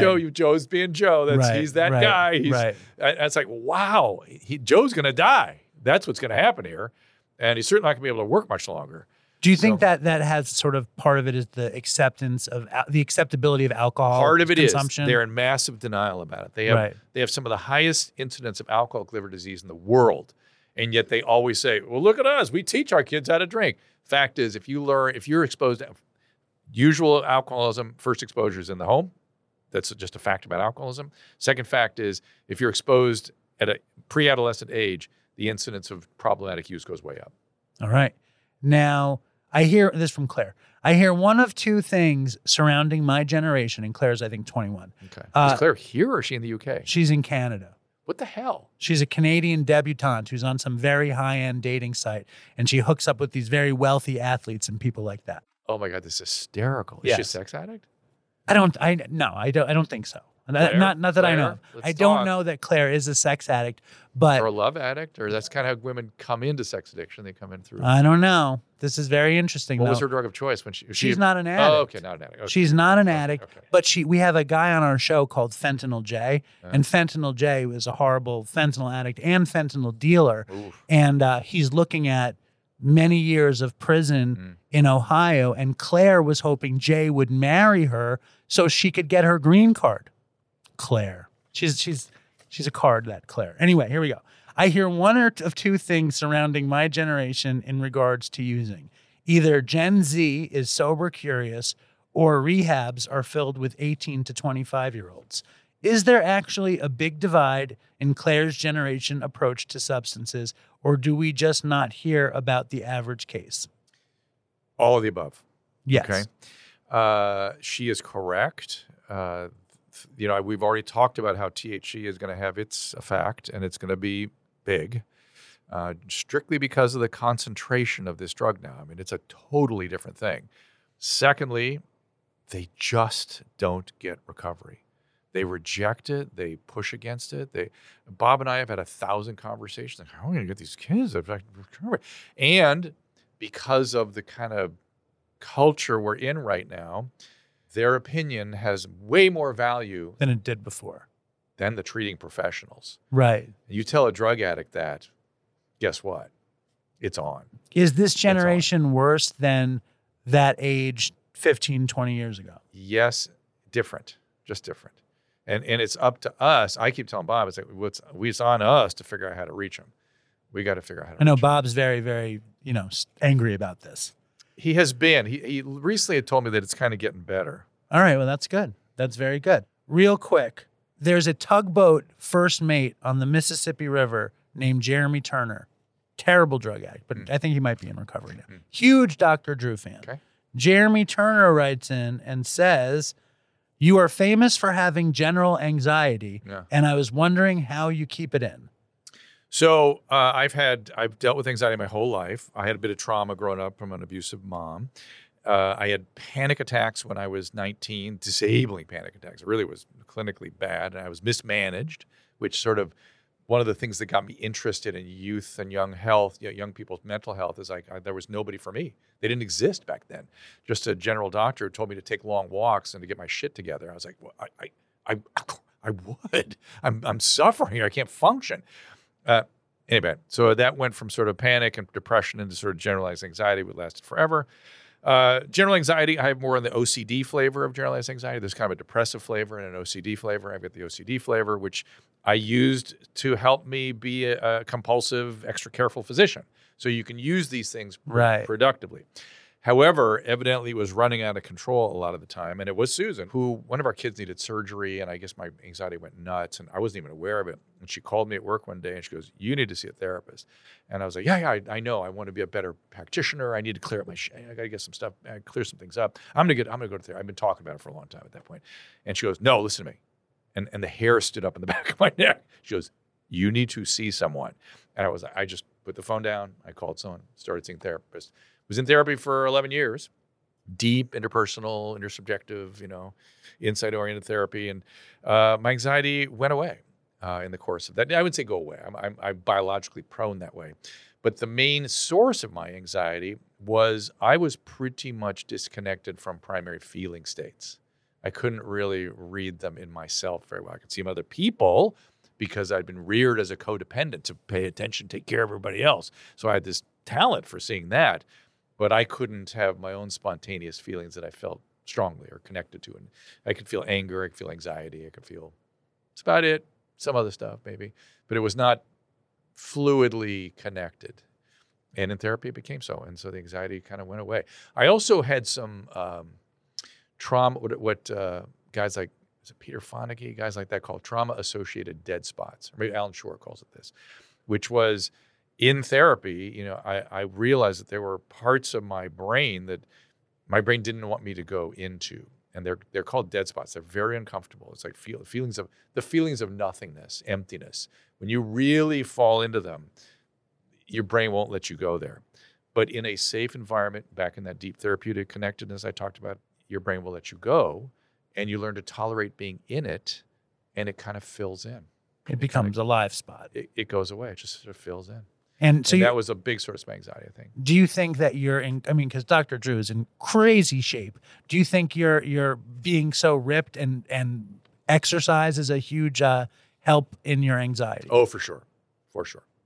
And it's an expression of my OCD and it's an expression of my trauma, but I can make it work for me.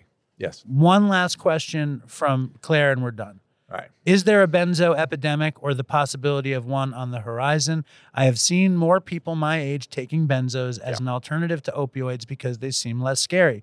People who were in high school from 2012 to 2018 called it the Zandemic. Love that term. And we, in my profession, call it the forgotten epidemic. Because we forget about it because we're on benzos? Because we're so focused.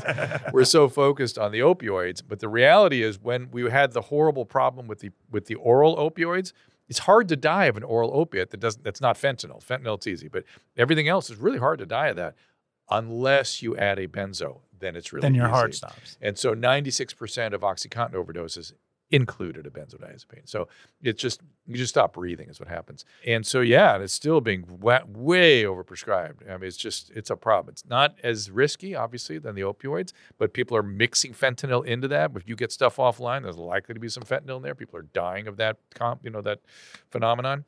And benzos are no bueno. You forget your life. You're not experiencing things now. It's not a long-term solution to anything. It's a short-term drug. No, my benzo addiction is standing in the way of my incredible memoir. Remember Shelley?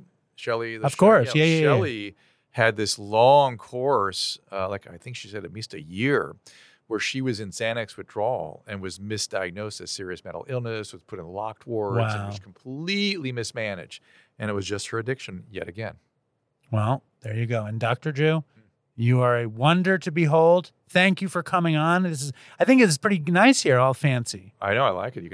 Your apartment is more fancy. Be careful, you're going to get spoiled here. No, they don't let me come that much. They let me come like once every 6 weeks or something. So I'm okay. But thank you. Congratulations on this. I think this will be important. I see telling the story again. I think it's good. I think it's important. I think all the Dopey. Just you got your finger on something just with the name and the community and your own experience and Chris's story. It has importance. It's something, and I'm just glad to see that people will see more of it. Well, thank you, Dr. Drew. It's always a pleasure. Sure. All right, Dr. Drew. He honors us by being such a good Dopey fan. Supporter, contributor. We love Dr. Drew, and we are honored. I am honored by Dr. Drew's participation. And this is the 5-year anniversary of Todd's death, and I wanted to celebrate Todd.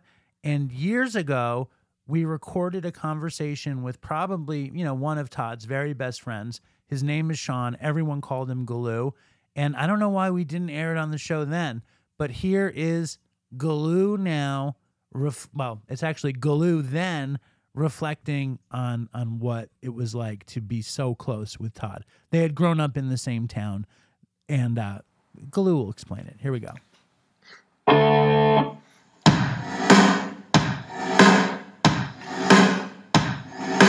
Dopey, dopey, dopey, dope, dopey, dopey, dopey, dopey, dopey, dope.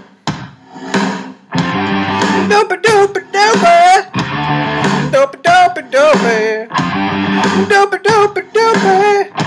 Dopey, dopey. All right, last year when we did our first Todd Shot episode, the person I wanted to come on the show, should I call you Sean or should I call you Galoo?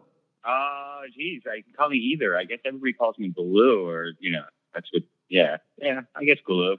Okay, well, I met Todd, as I've said a billion times, in like 1992, and I heard stories about Galoo since 1992, and the person who I thought would be most important last year was, besides Todd's sister, was you.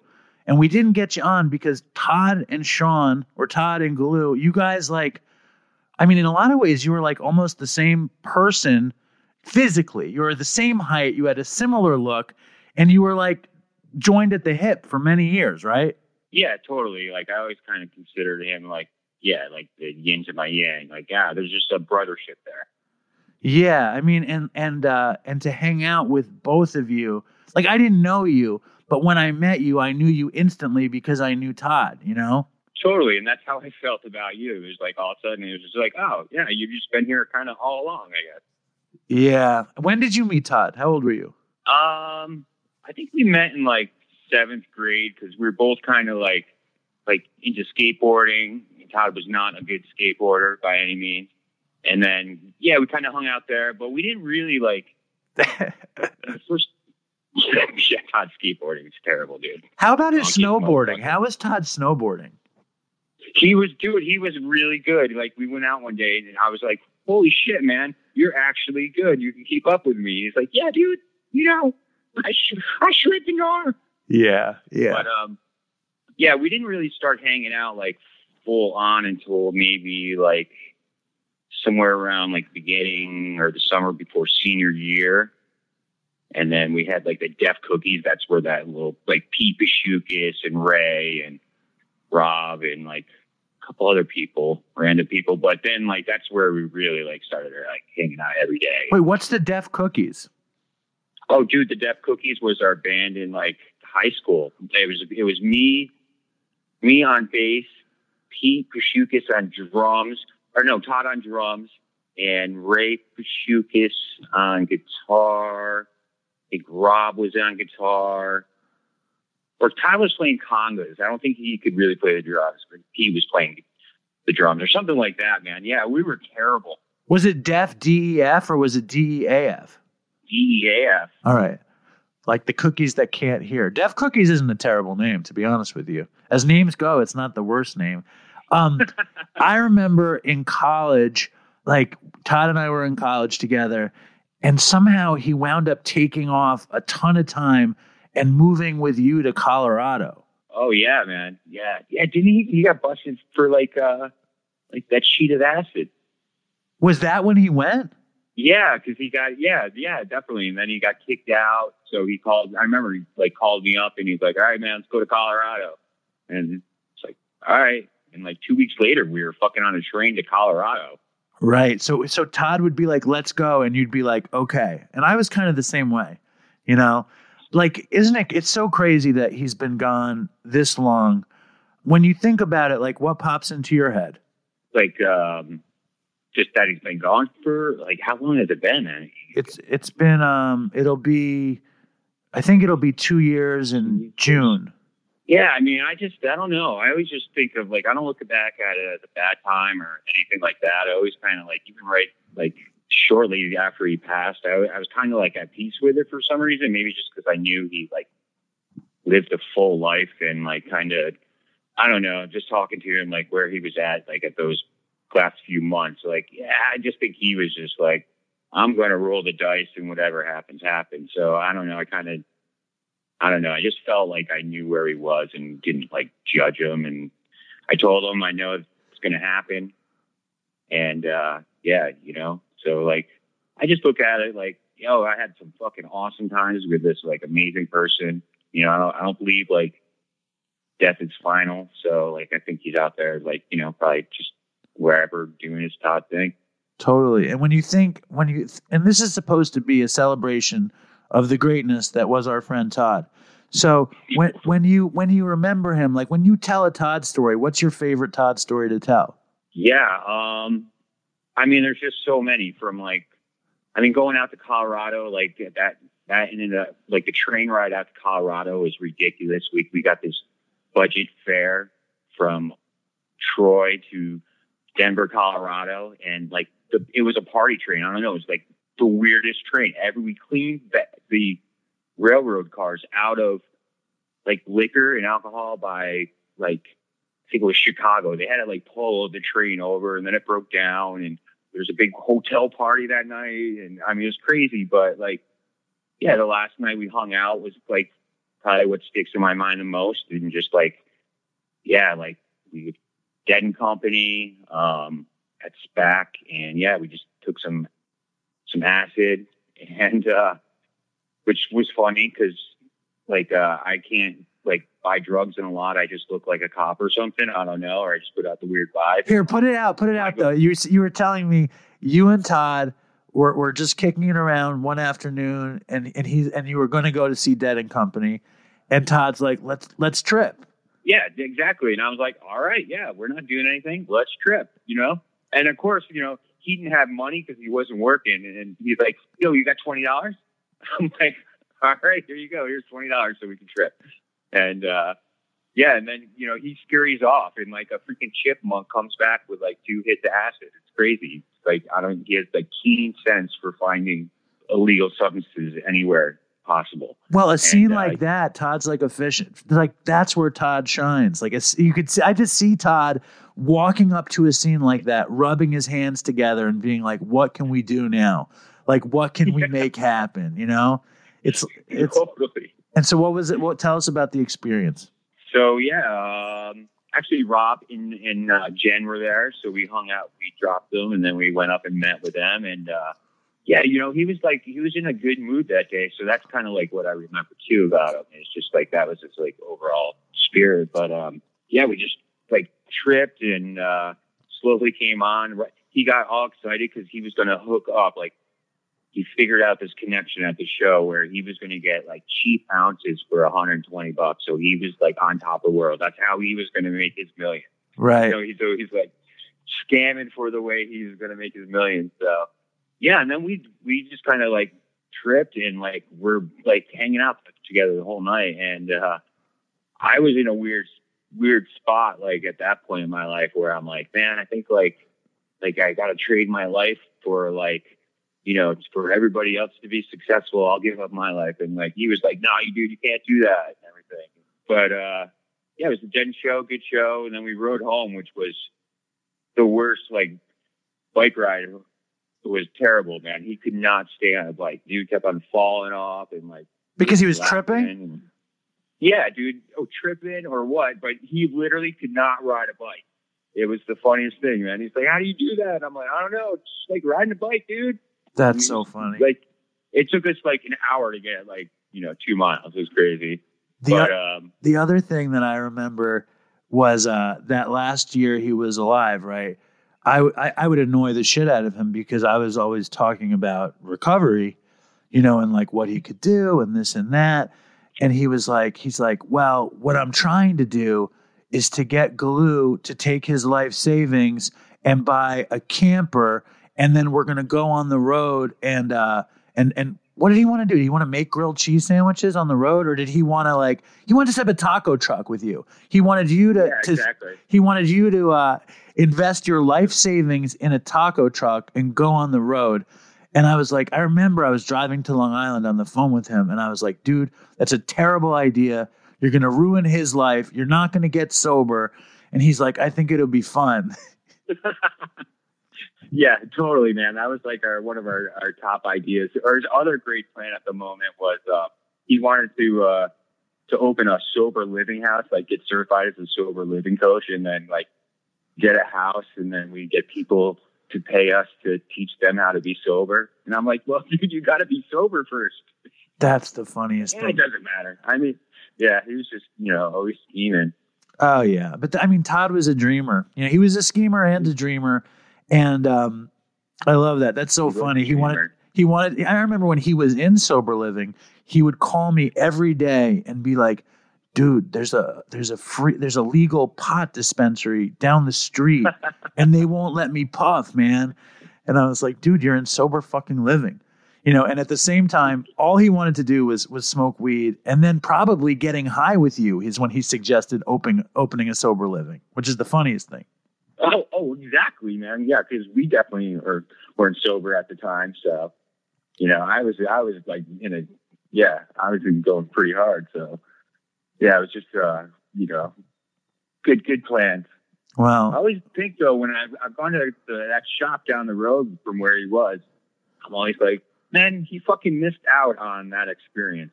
Poor guy. Like that would have been his dream right there too.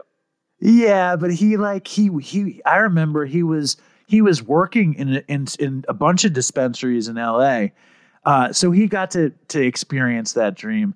I remember he would bring heroin. he would bring the heroin to the pot dispensaries that he worked at in LA, and somebody found dope on him, and then they fired him, and he's like, why would they fire me just because I'm carrying heroin in the pot dispensary? Like, that was the best thing about Todd, is like whenever consequences hit him, he couldn't believe that he had to pay a price for anything. Yeah. You know, the most totally. Yeah, the most classic Toddism was he had a job as an editor, you know, for that Dog the Bounty Hunter company. And and he would he'd log videos in the morning, and he would finish logging his videos at like 11 in the morning, and he would watch TMZ on his computer, and they would give him shit, and he'd be like, what? Why are they giving me shit that I'm so efficient that I finish my work at 11? I should be able to do what I want now. You know, he hated playing the game. He fucking hated it. Oh, yeah. Totally. Well, that's why he went through jobs like he went through. It was pretty funny. Oh, God. I just wish I had recorded more of him, you know, and obviously the world is a much worse place without him. Yeah, man. I mean, he just added like a good light and just made it interesting. And yeah. Fucking. But hey, he lived a lifetime in like short years, so it was all good, man. I'm sure he's doing well. Yeah, I hope so. Right on, Sean. Yeah. Thank you for coming through. Do you have another one you want to throw out, or are you good? Oh, man, I mean, there's probably so many. You could go on forever about them, but I'll leave it at that. No, it's just, good that you're doing the show, man, like keeping the spirit alive. And, just hope, like, all your listeners out there do well. And, just keep on going through, like, keep it positive and just light at the end of the tunnel for us all. Well, that's the other thing. You've struggled with drinking forever, and you haven't had a drink in like 6 months. Yeah, man. It's pretty amazing. I commend you. I don't think you're proud enough of yourself for this. When's the last time you had that much time? Oh, a while. Long time ago. Well, I think it's awesome. How do you do it? What's your strategy?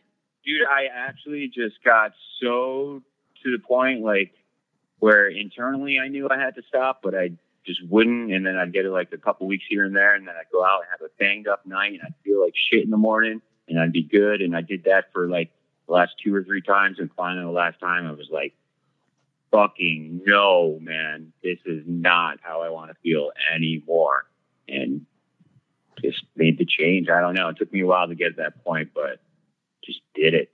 Well, I think that's awesome. And I'm glad you came on, and I know Todd would be happy you did too. Well, thanks for having me, man. It's always awesome to hear from you. And stay in touch and be well during the Corona time. Yeah, you too, Sean. Be well. I know you had your battle with it, so dude, give my love to the family too. I will, and you send our best to everybody out there. We'll talk soon. Will do, dude. Right on. It's sad. I think I talked to Sean one time since then, but it's an honor to have Galoo on Dopey. One of the most incredible things about making a podcast, recording anything, is the fact that it is it's a memory that's in stone, or in digital form, and you can always go back and experience that moment then, which is why I'm going to play the last time Todd was on the show. And it's a long bit, so buckle in, and it's obviously with Chris.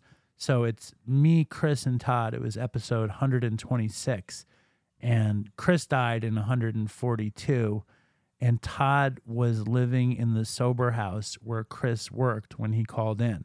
And Todd had been on the show a number of times, I think 7 times before this episode, and he was basically high every time. And this episode was the most sober he had been. And, he was uncomfortable. And I think that makes sense. Everybody wants sobriety to be this great time. But when in early sobriety, when you just fucking get off of some horrible drugs, you don't feel good. And Todd didn't feel good. And that's all right. Just anybody who out there is struggling in the beginning, just know that it gets better. And this was from back then, episode 126. It was probably like 5 years and a month ago that we recorded this. and me and Chris were at my dad's house at the kitchen table, and Todd called in, if memory serves. And here's me, Chris, and Todd. Turn the up a little bit. Hello? Yo. What's going on?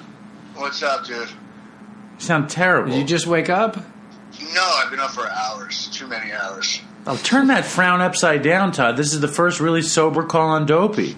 I wish I could be excited about it. I'm just a little exhausted. Sobriety is exhausting, isn't it? It is. It's very exhausting. How you doing, Chris? It's taxing. I'm good, man. How you doing? I'm all right. I'm hanging in there. I mean, I'm sorry. I've been getting up at like 3 or 4 o'clock every morning, and then napping throughout the day and shit. So, it's easier there. You got some of those post-acute withdrawal symptoms? Dan's convinced it's actually just acute withdrawal symptoms. Acute, okay. All right. Who's Dan? Yeah. He's one of the house guys. Yeah. So you're feeling kind of acute. You're feeling. Break it down, Todd. What are these symptoms? What do you mean? What are these symptoms you're feeling? I sneeze a million times. Can't sleep to save my fucking life. I don't know. That's really just the worst. Achy? Achy at all? No. That shit's okay. That's gone now. How's your knees? What's that? Your knees. Fine. Everything is functional except for my sleeping, and I'm a little depressed. But other than that, it's okay. It's all par for the course. I recommend listening to Mr. Blue Sky by Electric Light Orchestra. It'll turn it all around. It's amazing. Is that what we started with? Yeah. Oh, we started with that this episode. It's incredibly uplifting. Really? So I'm reading this book. Yeah. It's called 3 Dog Nightmare by Chuck Negron, the lead singer of 3 Dog Night, who is this terrible junkie who's going to be on Dopey. He sent me an autographed copy of his book. But I'm reading this story. He fucked so many groupies. Todd, you're going to love this. He fucked so many groupies that his dick never stopped being hard. What? Stop. What? And then he goes to the doctor and he says, "Doctor, look at my dick." And the doctor said, "I think you're masturbating too much." And Chuck said, "No, doc, I'm fucking." And the doctor's like, "What?" And he's like, "That's right, I'm in 3 Dog Night, dude." And the doctor's like, "It's like that?" And Chuck's like, "Yeah." And then the doctor says, "Listen, if you keep fucking, your dick is going to explode." Stop it.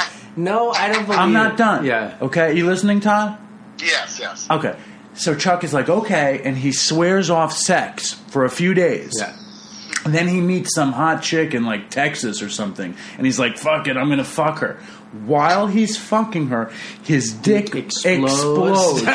She freaks out. She was some beauty. What does that even mean? Should I read you the section from the book? What does it mean? He said that it burst, the skin burst, and bleeding. And the beauty pageant woman freaked out, and he's like, "It's not you, it's me. I fucked too much." And he goes to the doctor with a burst penis. Oh my god! What do you think about that, Todd? Disgusting. That is fucking disgusting. It's better than Great Barrington, right? It's worse than Great Barrington. So that's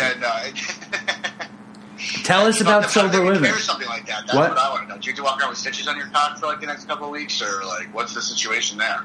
Maybe stitches and some Neosporin. I don't know. Who knows? Do they put it maybe they put in like one of those air casts to like kind of remold the shape of it or something? I don't think they had air casts in the 70s. I shot meth once and I masturbated so much that my dick started bleeding, and the next day it was like all sore and stuff. Yeah, I've done that before. Yes. Well, I was also masturbating into paper towels. I was just putting paper towels. A little abrasive. Yeah, that is abrasive. You got to put some lotion on that shit, buddy. Some lotion, or maybe like a soft sock, or some of those tissues plus like aloe, sock, or something. So tell us about sober living. It's chill. Everyone in the house is really super supportive and nice, and no judgments and shit like that, which is kind of, it's nice and it's different for me. After living by myself for so long, I guess. but you also have a lot of different personalities, and there's a lot of people here that are that were addicted to different substances, so you got to kind of have to watch kind of your war story stuff, because you can say something that could trigger somebody else and not really realize it, even though you didn't mean to, which kind of happened to me like the first or second day I was here. Which happened to you every day you've been there. Pretty much. It's just like, I don't want to really say anything because I don't want to blow anyone's spot up. That's fine. I want to ask you something, though, before we even do that. Tell us about the end. Tell us about what happened that everything changed. What happened? Well, I of course, abruptly lost my job. Before you even answer, admit it to the Dopey Nation that the last time you were on Dopey, you were high on heroin. All right, fine. God damn it, I was fucking high. Oh my God! Did I know? Yeah, but that was the episode where you didn't say much, right? Until I couldn't take it. You were sitting here, Todd. You, me, Jim, and Chris, and they're talking, and all I can do is watch you because I've been high with you so many times, and you're fucking fading, and I'm like, what? And I just keep looking. I was just so bored. I remember that. I was so bored, and then I got that jolt, where you get one of those leg spasms or whatever that happens sometimes. Yeah. And I was fucking falling out, and I'm like, uh-oh. Yeah. This isn't good. I gotta get out of here. Because I was just so bored. I was falling asleep. Yeah. Are you saying Dopey was so boring? You were high, man. Give me a break. You fucking dick. No. I mean, I just wasn't engaged in the conversation. You guys were talking about something. I don't remember what you guys were talking about. Because you were high. Anyway. Yeah, definitely. Of course I was. I've been high for the last 4 years. Wait. So Todd, what? That's not clapworthy. Amen. No.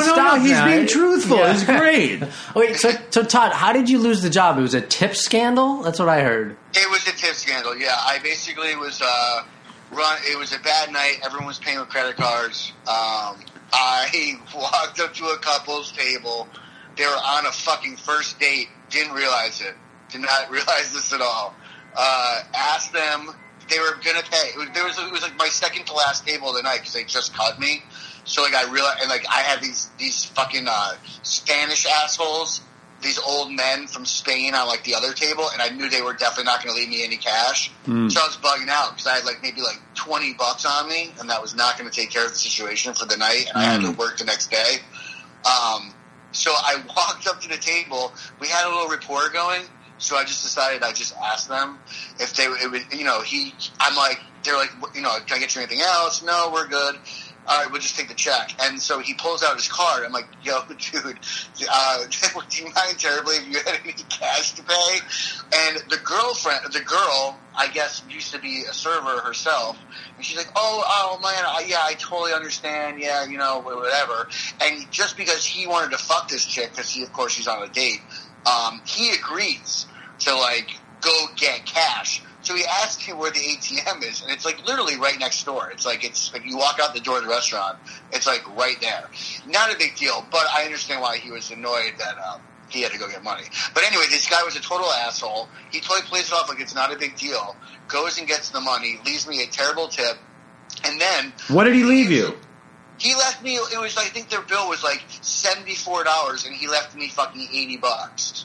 He left $6 on 74 he left after $6 on 74 fucking dollars. So right then and there, I knew I was kind of fucked. That's a no good one.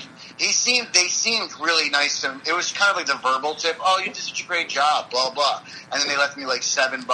But I didn't give a fuck because I had $80 now, so I could go get my fucking Bundy for the next day or whatever. I'd have enough dope for 2 days. So it was fine with me. I didn't give a shit. Wait, don't you have to give them $76 or $74? No, because my tips for the night was I probably made $100 that night. You have to cover all of the tips. If you can cover all your tips, they don't owe you any money for that night. You know what I'm saying? Okay. It works like that. So okay. So I didn't give a shit. I was fine. I don't care. So then I leave. I go do whatever. Fucking come back the next day. I walk in, and before I clock in, this manager. I mean, all the managers there were really, really aggro and horrible, and just they're all mostly female and completely just rude and bitchy, and it was kind of like the type of place that's like such a New York institution. It's like they don't need you, you need us kind of kind of attitude. Yeah, I'm sure Dave can definitely. Well, it's also you were working in a place where you get to kind of rub elbows with semi-famous comedians on a nightly basis. Right. So they don't care. Yeah. I mean, but the thing is like, whatever. I'll get to that later. So I walk in. She's like, Todd, I need to speak to you before you clock in. And I'm like, okay. So I sit down with her, and I'm like, hey, what's up? And she's like, well, last night you were here, and you were waiting on this table, and I got an email this morning, and it turns out that this guy was friends with one of the comedians that works there. Who was he friends with? I had no idea. I didn't even recognize the comedian's name. So, like, I don't even know who the fuck this guy even was. Was it Artie Lang? No. Obviously not. I know who Artie is. So she was all pissed off, and she's like, did you do this? And I just played it like, you know what, we were busy last night. Honestly, I just made it like I didn't really remember. I just was like, I really, honestly. You played dumb. How could I keep track of all of my wheeling and dealing from last night? Yeah, I just played it off like I didn't remember. And then I guess she got upset about that probably more than the fact that I just didn't cop to it and say I'm sorry. So she's like, well, the fact that you're denying it is even worse to me, and that's it for you here. And I go, okay. I just tapped my umbrella twice, got up, and just walked right the fuck out. And you were like, I can go get high right now. Time out. I didn't give a shit. I had a bundle on me. I was like, fuck it. But then, like, as soon as I left work, I was like, oh, fuck, like, I'm totally screwed now. Like, I had 2 more checks coming, but, like, I mean, they're not going to be big checks. They're, like, hourly, you make, like, $9 an hour. It's, like, it wasn't going to be for more than, like, maybe $100 for the next, like, or maybe $200 over, like, the next 2 weeks. Yeah. When you say you tapped your umbrella twice, what does that mean? I just, like, it was raining out, and I just turned my head, I tapped the umbrella twice, got up and walked out. I wanted to turn around and say fuck off or fuck you or whatever, but I just kind of walked out like it didn't really matter to me. Before we even... I didn't care. You're like, before I leave, can you give me my 2 checks in cash, please? If you could give it to me in heroin, that would be really helpful. Could you pay me my tips in heroin tonight, please? But dude... so after that, I just, I took off. I went to my friend Angela's house. We got a gram of the sickest dope that I've had since like 1997. I did that shit. That lasted for like 2 or 3 days. And then when that ran out, she bought the gram. Like I didn't have to put money in for that, thank God. But when that ran out, that's like when that's when the reality like kind of kicked in that like what the fuck was I going to do? Like I didn't have money for food. I didn't have money for shit. I was in trouble, and I hadn't spoken to my folks in like months, and I did the desperate call, and I was like, can I come home for a week? And they're like, no, you can't come home. And I was like, wait, what do you mean? Like, we're getting construction on the house, we haven't spoken to you for months, you're obviously on drugs, we don't want to deal with this shit, like, go get some help. And so I had to basically check into the hospital just so I could eat for that week and have some place to go because I just couldn't return home. Like my parents just didn't want to deal with my bullshit, I guess. Were you able to just show up and check in? Like, health insurance? What do you got? How did you do it? I didn't have health insurance. I did have health insurance, but it wasn't starting until March 1st. So I just went in underneath the New York State Medicaid law where they can't deny you care, whether or not you have insurance or not. And it was like $8,000, and I ended up paying $150 for it. What was the place like? It's terrible. Oh, it's horrible. Oh, tell us about it, please. I love this. It's like the type of food that comes on like it's like prison food. It was like spaghetti meatballs when I put my fork in the spaghetti and lifted up the whole entire plate of fucking spaghetti and meatballs in one piece. It's ketchup and noodles. Dude. Yeah, the noodles all stuck together. It was so gross. Dude, do you remember, Todd, when you checked into the detox with me in California? Yes, that goddamn fucking, what was that shit? That fucking noodle dish they had that everything tasted like it? Goulash. Goulash. But Todd was like... Summer goulash. Todd was like, I can't stay, Dave. The food is just not up to code. I have to leave. He left because of the goulash. I will. I don't give a fuck. Before you even say another word, Todd, I just want to say one thing. What? What kind of motherfucker sends an email to a restaurant about a tip? I know, seriously though, right? As a waiter, such a piece of shit. As a waiter, I am disgusted and appalled that this kind of thing goes on. Yeah. I mean, can you believe this guy has like this much time on his hands and he's worrying about this? Maybe he didn't get laid that night. Exactly. I'm assuming he did not get it. Back to the If he detox. got any, he would have woken up the next morning and been going out for breakfast with her and not spending time on his computer complaining about the fucking bald-headed waiter that fucking asked him for fucking a measly fucking $80 on a $74 bill, you piece of shit, if you're listening to this fucking goddamn podcast. Todd, let me paint a picture for a second. Yeah, lay it on me. The meal ends. The couple gets in the cab. They start making out. They take a break. The girl goes, wait a second. How much money did you leave on the tip? He says, what, $6? She says, pull over. I'm getting out of this cab. And then he comes home and writes the meanest email he's ever written. I think that's probably what actually ended up happening because, I mean, she must have seen him put the money down. They weren't drunk.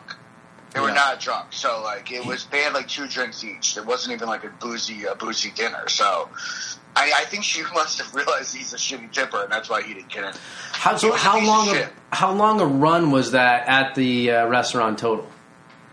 I was there for like probably 3 months or something like that. What's your shortest run at a place? Oh, dude, a day. What happened? I mean, I just piss off the manager. We wouldn't get along. I mean, that happened to me a lot. Yeah. I'll put it to you like this, Chris. I had 14 W-2s this season. Oh, my God. But let me just say something. Let me say something about you, Todd. To talk to you now, it's like my old friend is on the phone, and he's listening, and he's talking, and it's like, I know that you're like... Wait, back to the 14 W-2s real quick. So, Todd, do you have, like, one... like prior restaurant job for a reference that you use that you were at like a lot? So like one guy just keeps getting all these calls. He uses me. I use Dave. Yeah, I say that Dave was my manager. I do it all the time. I text Dave and say, yo, I just went in for a job interview. They might call you. Just say that you were working with me at this place, please, and say that you were my manager. Because like, you know what, Chris? Honestly, in restaurant jobs, I probably shouldn't say this out loud because I don't want, if people are in the industry, I don't want them to start making calls, but no one ever checks on your references. It's more of just, are you willing to put down the phone number of the restaurant or not? Yeah. Do you know what I'm saying? Yeah, totally. They figure if you put down the number, then you have nothing to hide. Yeah. But if you're like, that place closed, or which is what I used to do. I used to just fill my resume with like really nice restaurants that had gone out of business, so they couldn't call them. That's a classic. Classic move.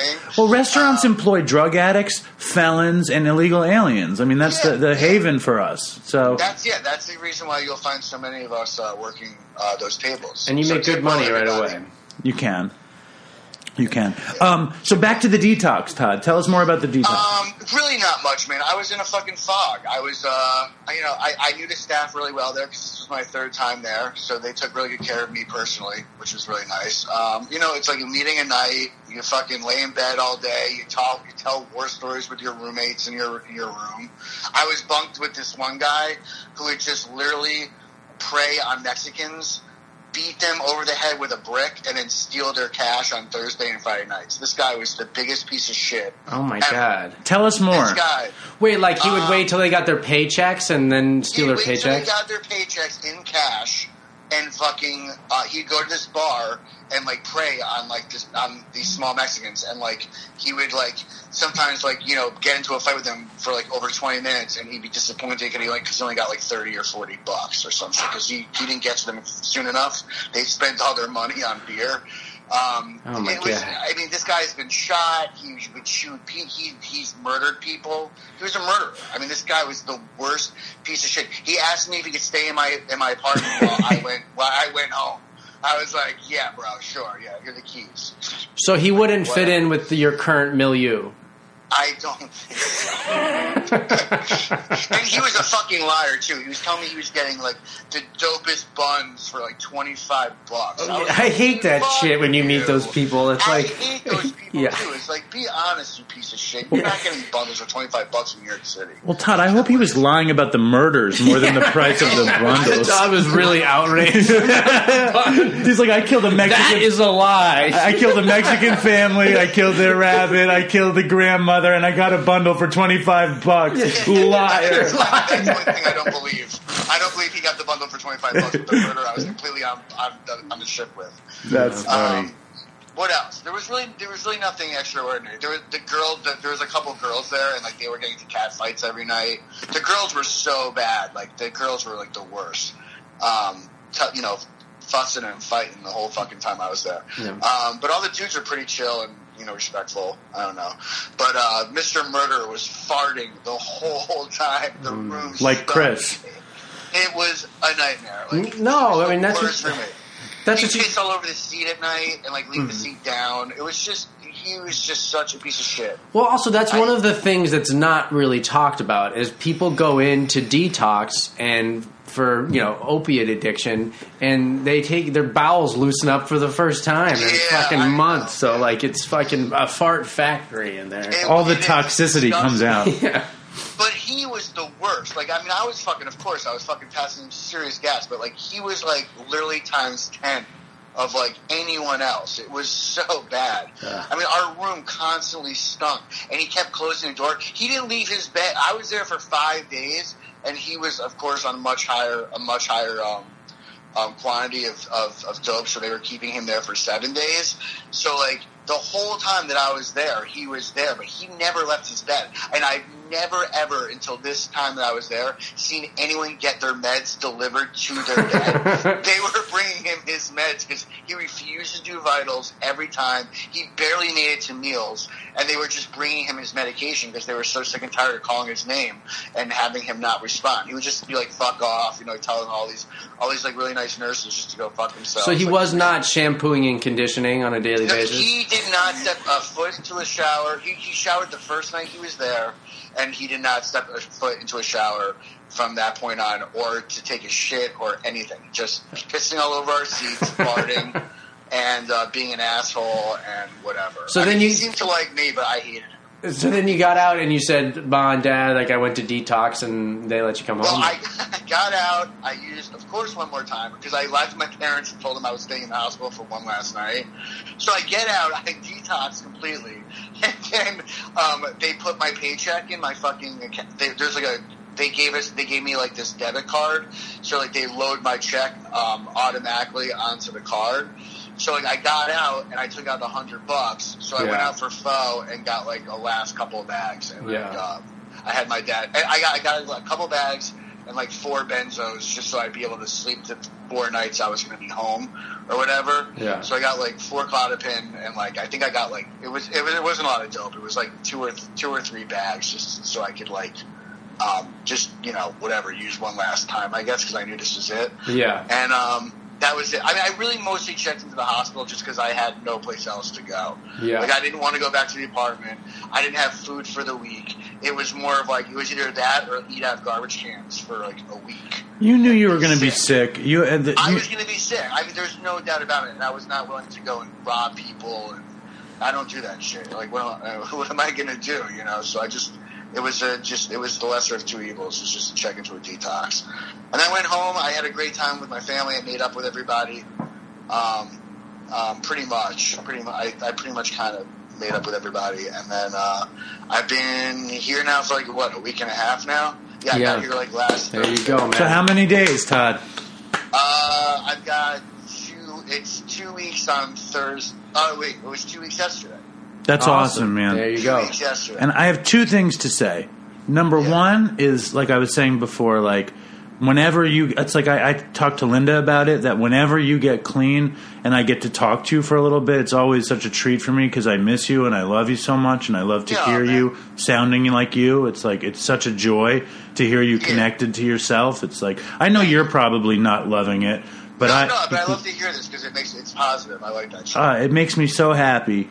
And it also means a lot to me just because you and me were out there for so long that when you get to come back it's like I feel like a little piece of me gets better. It's good for me. I'm very happy that you're getting your shit together. And what was the other thing? Fuck, motherfucker. There's something else. I don't remember what it was. But Todd, how you doing in general? Are you like, you have cravings? Are you adjusting? Chris, honestly, the only thing I want to do is just go into that Theory Wellness place, like right down the street. It's the medical marijuana. Yeah. That's the only thing I'm craving right now. They're really strict. They don't even let you in the door there, I guess, just so you know. I know. I already called. I already begged them. I begged them to let me be the first recreational patient in the state of Massachusetts. So, like, what did you say to them? I called them up and I was like, listen, I'm a resident of New York. I can't sleep. I really need some medical marijuana. I know you're a recreational law. Is there any way you guys can just give me a gram of medical marijuana? Like, I'm sorry, sir. You have to be part of the Massachusetts, network of medicinal recipients. And I'm like, well, what does that entail? And he gave me like the whole list of shit I had to do, and I was like, not interested in doing it. Well, I can't do that here anyway. It doesn't matter. It's just because they asked if I want to go see a psychiatrist to get like Seroquel and fucking trazodone, and I don't want that shit. And I just figure I'm already halfway through it, so what's the point of getting on something like that anyway? And honestly, I'm just climbing the walls a little bit. I'm used to city life. I'm used to being able to just walk out the front door and like be entertained. And here it's kind of, there's a shit ton of snow. Yeah. I'm just laying around the house pretty much all day just watching television. And what do you do when you lay around the house all day watching television? You just want to smoke some weed and just relax on the couch. But not to mention, when you were having your city life, you were going out the door and getting drugs. You weren't like, I'm going to go to the Met today. No, I mean, of course. I mean, I just find it's really funny. I've only had 2 dreams about copping dope, but like I'm not jonesing for dope here. It's just like for some reason I just want to. I don't know, because in my head it's like the lesser of 2 evils or something. But for some reason I'm really, truly only craving marijuana. Like that, like badly craving marijuana. That's it. Yeah. Adjusting just in general to life out in country, it just takes a little bit anyways. You got the detox piece, and then once you adjust to it, though, I found that like living out there, my mindset changed. There's actually like a total benefits to slowing down a lot. Chris, let me ask you this: how long did that take? It takes a few months. A few months, really? Yeah. Well, I mean, it's like you got the withdrawal piece that's going to get better immediately, but it takes a few months, and it's worse if you kick and scream and you're like I got to get back to this, I got to get back to that, when it's just like you surrender and accept it. No, I'm not doing that. When you surrender and accept it, then it's like, I don't know. I find that when I'm out there and when I lived in that area, recovery was so much easier. And it's like being in a city, like you just pick up on that energy, and it's a little bit harder, Well, Chris was saying to me off the show, he was saying how he went into that kind of gym, tan, laundry mode. And that's something that you could go into, You meet some dudes and you fucking chill with them, and you like fucking have stupid jokes, and you go to the gym, you go to a meeting, you fucking wash your clothes, and you get into it. That's what I've been doing. I mean, I because of my inability to sleep, if I don't like work out for at least a half hour a day here, I find that I can't sleep at all. So like I've already started. I mean, Dylan is like totally pumped that I'm even going out to the barn at all. He's like, I can't believe you're already like getting on the bike. You're already doing shit. He's so impressed, and it's like that's pretty cool because like it just means I'm not the worst person. That's ever come into this. That he's like, I'm far from the worst person that's ever come into this house. Especially whatever. Todd, you wouldn't believe the gear I bought for Dopey. You'd be so impressed. I bought a mixer. I bought 3 mics, mic stands. So when you come back, you're gonna be very impressed. Oh wow! All right, cool. Yeah, he's got a board with like 40 knobs on it. And lights. Jesus. And lights? Yeah. And Dave knows what 3 of those knobs do. Yes. Yeah, Dave, why don't you get like a smaller board? Like maybe like 4 knobs. Knobs? No, dude, I bought a board that was smaller, but it could only have 2 mics. And I was thinking, well, what do we do when Todd gets home? So I went out and I bought another board. Good move. The Todd board. Yeah, all right, good. Oh, that was the other thing. In recovery, people often say, like, when something like synchronicity. Isn't there a word for the us of it, like synchronous? I guess, yeah. I don't know. When something like that happens, these people say there was a God shot, and I've changed it to a Todd shot as a tribute. Thank you. I like that a lot. Dude, you remember when you and me were driving home from L.A. and I was out of dope, and I was reading the Keith Moon book, and I was driving you crazy, and we got arrested every time we were driving. You remember that time? Yes. Wasn't that a lot of fun? I don't want to talk about that right now. Wasn't that a lot of fun, man? Did we already discuss this story on the show? Yes. Let's please not bring the worst possible story up right now. I'm sure I could think of a worse one. I still just don't understand why you love to tell my most miserable week of my life on this show every single time. You bring up the trip home from LA. That was the worst time we've ever had together. We were going to kill each other, Dave. We wanted to kill each other when we got back to my parents' house. Do you remember? I keep forgetting that. Do you remember when we were at your parents' house and we were like, I was like leaving a message for somebody and I started screaming at you at the top of my lungs. Kill each other. Yeah. My sister basically stole money from my parents just to get your ass on a bus or a train ride home because she was home for that shit. She heard that. It was nuts. God. I was crazy. Yeah. Anyway. You were in serious acute withdrawal at that point, I think. Yeah, I remember that really well, actually. Next time, I love it because for me, it's like that was a crazy experience. You know, and it's just like, we saw the whole country. I was dope sick. You were pissed off. It was just, I don't know. It was sick. It was a meaningful experience for me. But next time you come on the show, I want to hear the dog, the bounty hunter, smoking crack in Colorado story. Oh, Jesus. All right. So get that. I better get it together. Get that ready. I'll write some bullet points for that one. Excellent. It's something to do. Just to be clear, everybody who's listening to the show, Dog the Bounty Hunter was not smoking crack. I was smoking crack. Yes. Just to clarify that. Okay.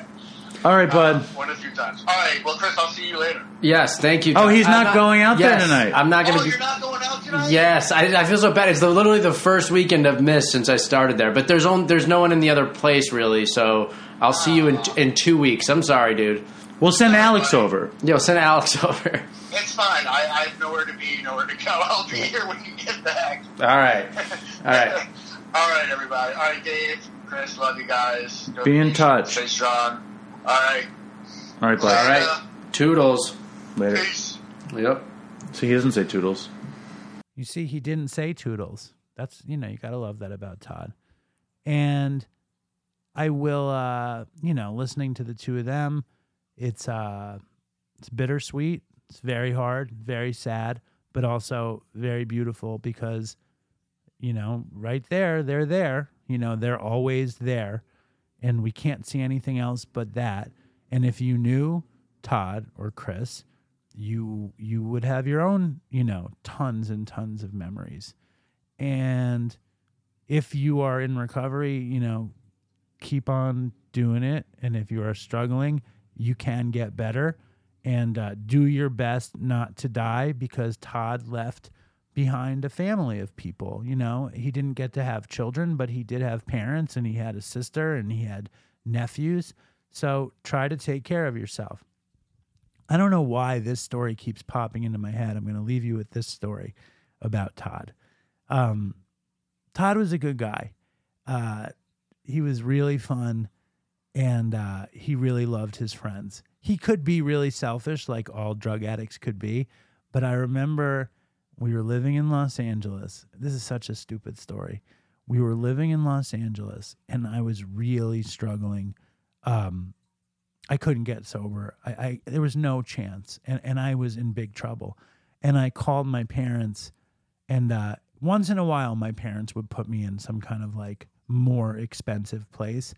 And this time they paid, it wasn't really expensive, but it was way nice. I think I had complained about going to all of the public detoxes ad nauseum, and they sent me to a private detox that probably cost, I don't know how much it cost. It wasn't like a $50,000 place, but it was probably, $8,000 or something. It was a house, in Southern California, outside of Los Angeles. It was nice.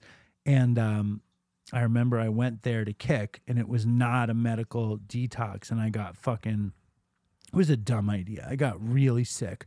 I was reading the Pete Townsend biography, and I got crazy sick, and I was in terrible shape, and I called up Todd, and I begged him to bring me dope to this 28-day rehab. And God bless him. Todd came out to the 28-day rehab the next day. He knew I didn't have money, but I swore to him that I would pay him back. And he came out with a bunch of bags of tar and balloons, and we sat, like, it was like visiting day, and all the addicts were visiting with their parents or their kids, and I sat there visiting with Todd, and we smoked Marlboros, and I was sick, and he just handed me a bunch of balloons. And you know, I'm not particularly proud of this. I got so high at that rehab that night in the last group. It was, and then he came and he picked me up the next day, and he's like, "You're pathetic, and I'm pathetic, and where's my money?" And I didn't pay him back for forever. That was right before me and him had taken that horrible trip back east.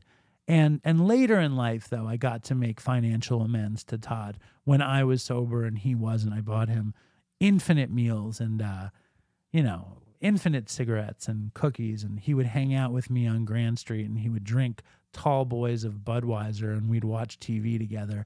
We watched The Wire together. We watched Breaking Bad together. Oh man, we watched that Netflix show about hip hop.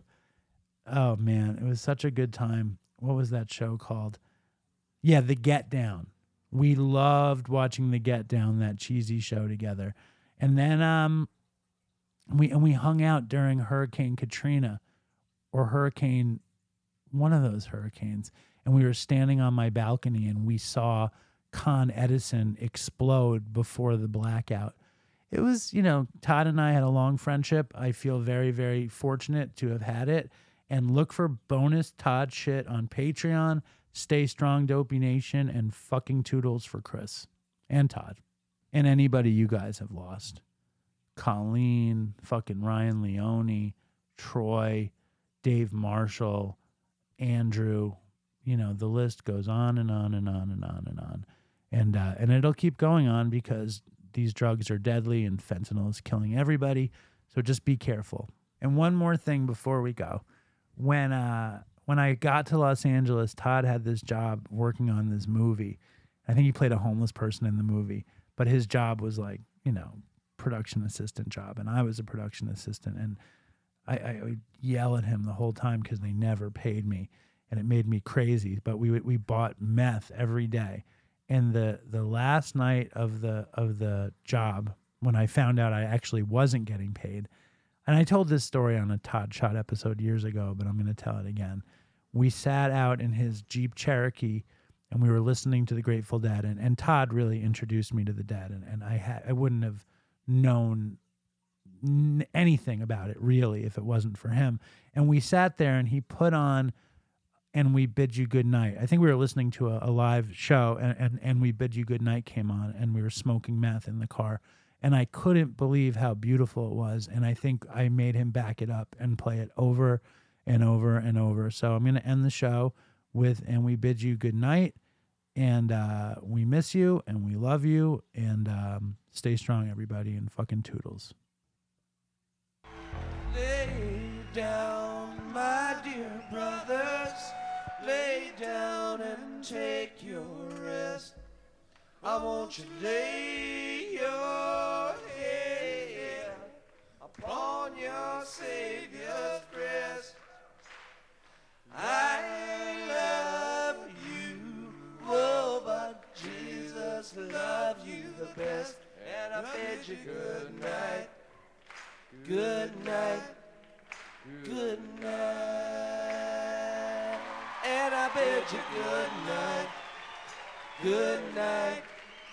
Good night, and I bid you good night, good night, good. Walking in Jerusalem just like John, you good night.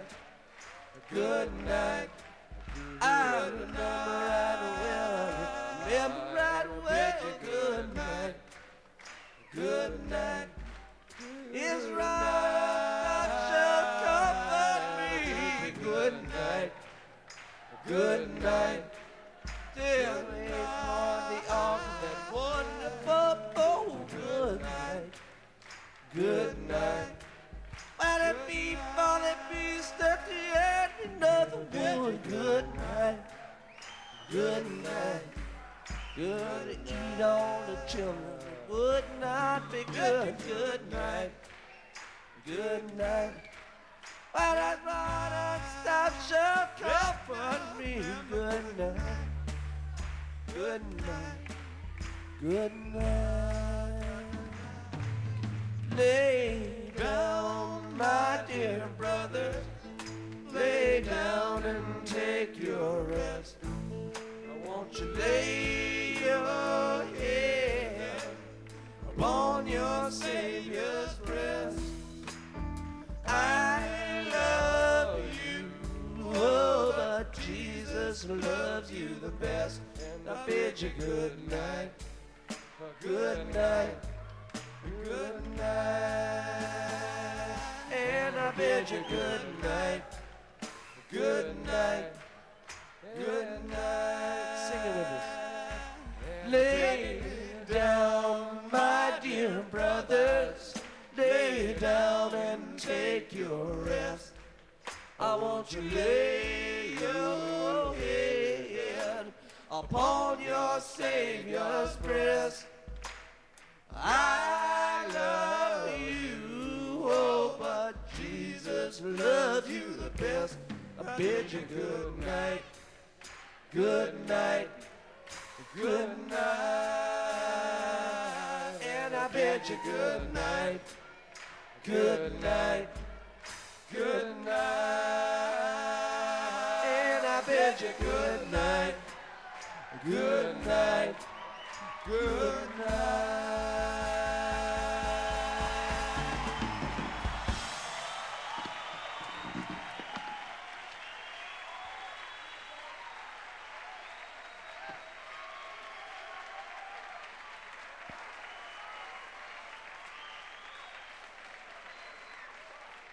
I wanna take a walk around the world. I wonder would it do me any good? Until I get some money in my pocket, then I guess I'll just have to walk around my neighborhood. But I wanna be good so bad. Wanna be so good, so bad, so bad. I wanna be good so bad.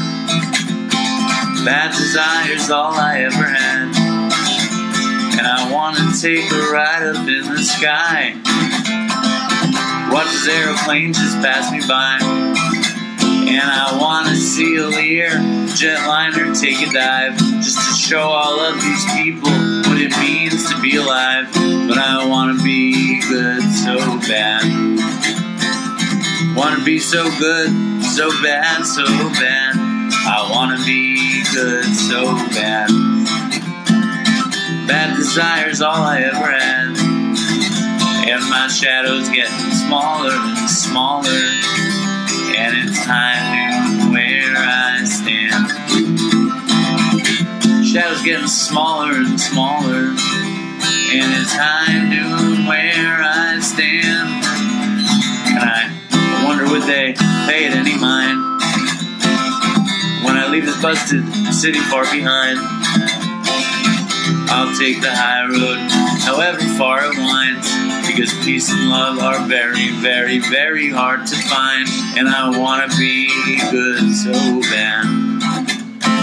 Wanna be good so bad, so bad. I wanna be good so bad. Bad desire's all I ever had. Damn it, all these suckers make me mad. And it's all I ever had. And it's all I ever had. And these suckers make me mad, and I wanna call my dad. And it's all I ever had. And it's all I ever had. And it's all I ever had. And it's all I ever had. And these suckers make me mad, and that's all I ever had. And I wanna call my dad, and that's all I ever had, and that's all I ever had. And that's all I ever had.